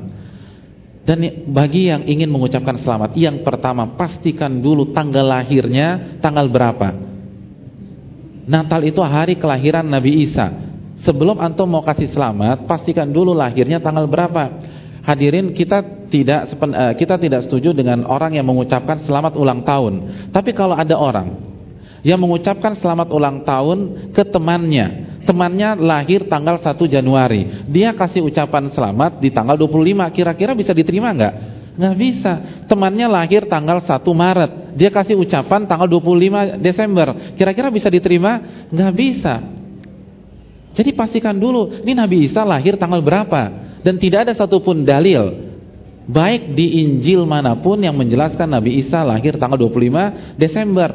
Bahkan sebelum dirayakan tanggal 25 Desember, sebagian mereka merayakan tanggal 6 Januari. Sampai detik ini pun ada sebagian kelompok mereka merayakan tanggal 6 Januari. Jadi pastikan dulu, jangan salah. Ini kan sangat logis dan sangat fitrah. Kita mau kasih ucapan selamat, pastikan dulu di tanggal berapa. Itu pun kalau boleh. Dan jawabannya tidak diperbolehkan. Itu poin yang pertama. Poin yang kedua, walaupun kita meyakini konsep Nabi Isa, tapi konsepnya berbeda. Mereka meyakini Nabi Isa adalah anak Tuhan, bagian dari Allah. 1 itu 3, 3 itu 1. Sedangkan kita memiliki konsep lam yalid wa lam yulad. Allah tidak melahirkan dan Allah tidak dilahirkan. Qul huwallahu ahad. Allah itu Esa, Allah itu tunggal, bukan 1 itu 3 atau 3 itu 1. Jadi bagaimana mungkin kita mengucapkan selamat dengan konsep demikian? Poin yang berikutnya dan ini penting. Saya ingin bertanya sama antum, boleh nggak kita menyakiti orang-orang yang melakukan kemaksiatan? Boleh nggak kita menyakiti mereka? Boleh apa tidak? Tidak diperbolehkan. Apabila ada teman kita minum khamr atau menang judi lah, teman kita menang judi, boleh nggak kita selamatin? Selamat ya Pak, semoga hartanya berkah, bisa naik haji. Boleh nggak? Boleh apa tidak? Kenapa tidak boleh? Karena judi itu maksiat. Sekarang pertanyaan saya, mana yang lebih parah di sisi Allah? Maksiat atau kufur? Maksiat atau kufur? Kufur. Allah berfirman dalam surat Al-Maidah ayat 82. Laqad kafara alladziina qalu innallaha wal masiihu ibnu Maryam. Lalu Allah mengatakan juga laqad kafara alladziina qalu innallaha tsalitsu tsalatsa. Ayat Al-Maidah 82-83. Telah kufur Allah orang-orang yang mengatakan Allah itu Masih, Allah itu Nabi Isa, dan Nabi Isa itu Allah. Dan telah kufur yang mengatakan ideologi Trinitas. Bukan kita yang mengatakan, ini firman Allah loh. Allah yang mengatakan, kufur. Nah, oleh karena itu hadirin yang dirahmati oleh Allah Subhanahu wa taala, sebagaimana kita tidak boleh mengucapkan ucapan selamat bagi orang yang melakukan kemaksiatan, apalagi orang yang merayakan kekufuran. Iya apa enggak sih logikanya itu tidak? Kalau kita membolehkan mengucapkan selamat kepada mereka, maka kita juga harus membolehkan mengucapkan selamat kepada orang-orang yang minum khamar, orang-orang yang berjudi, orang-orang yang korupsi, orang-orang yang berzina. Karena kalau itu boleh, ini juga boleh. Yang stadium 4 aja boleh, atau apalagi yang stadium 2 atau stadium 3. Kalau ini nggak boleh, itu nggak boleh. Bisa dipahami hadirin sekalian? Terus yang berikutnya yang perlu kita camkan, bahwa mengucapkan selamat Natal ini bukan masalah kontemporer. Ini masalah klasik. Saya ingin tanya, kapan pertama kali mereka merayakan Natal di tanggal 25 Desember? Kalau kita baca, maka terjadi perbedaan. Tapi secara umum mereka rayakan pada abad 4 Masehi. Abad ke-4 Masehi. Tahun 300-an, ada yang mengatakan 336. Nah, saya ingin tanya sama antum semua, Nabi kita lahir berapa Masehi? 571 Masehi, abad ke-6 Masehi. Berarti pertanyaan yang simpel saja, Nabi berhadapan dengan perayaan Natal apa tidak? Berhadapan. Selama 23 tahun Nabi SAW menjadi Nabi dan Rasul, itu selalu ketemu Natal, dan Natal.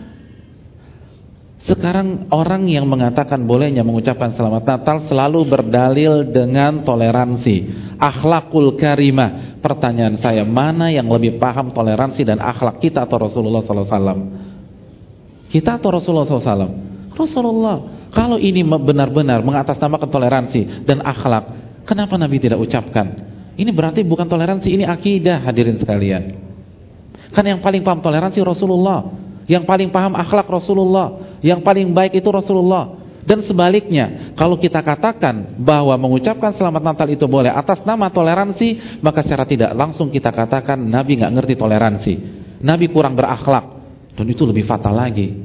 Oleh karena itu hadirin yang dirahmati oleh Allah Subhanahu wa taala, saya agak bingung kenapa banyak umat Islam kok kayaknya ribet sekali nyari fatwa sana, nyari fatwa sini. Ini kan bukan masalah kontemporer, ini masalah klasik. Sudah ada zaman Nabi, sudah ada zaman Abu Bakar, sudah ada zaman Umar, sudah ada zaman Utsman, sudah ada zaman Ali, sudah ada di zaman Imam Syafi'i dan seterusnya. Simpel saja, cek mereka yang lebih paham Islam, mereka lebih paham akhlak, mereka lebih paham tentang toleransi. Kalau memang mereka ucapkan, kita ucapkan. Tapi ternyata tidak. Oleh karena itu, tetap jaga toleransi, tetap jaga keamanan. Kita tidak ingin Islam terkesan tidak toleransi atau merusak kenyamanan orang lain, tapi toleransi ada batasnya, dan yang paling tahu toleransi adalah Rasulullah sallallahu alaihi wasallam. Ini saja yang bisa disampaikan. Terima kasih, jazakallahu khairan. Semoga bermanfaat untuk yang berbicara sebelum yang mendengarkan. Subhanakallahumma wa bihamdika, asyhadu an la ilaha illa anta, astaghfiruka wa atubu ilaik. Assalamualaikum warahmatullahi wabarakatuh.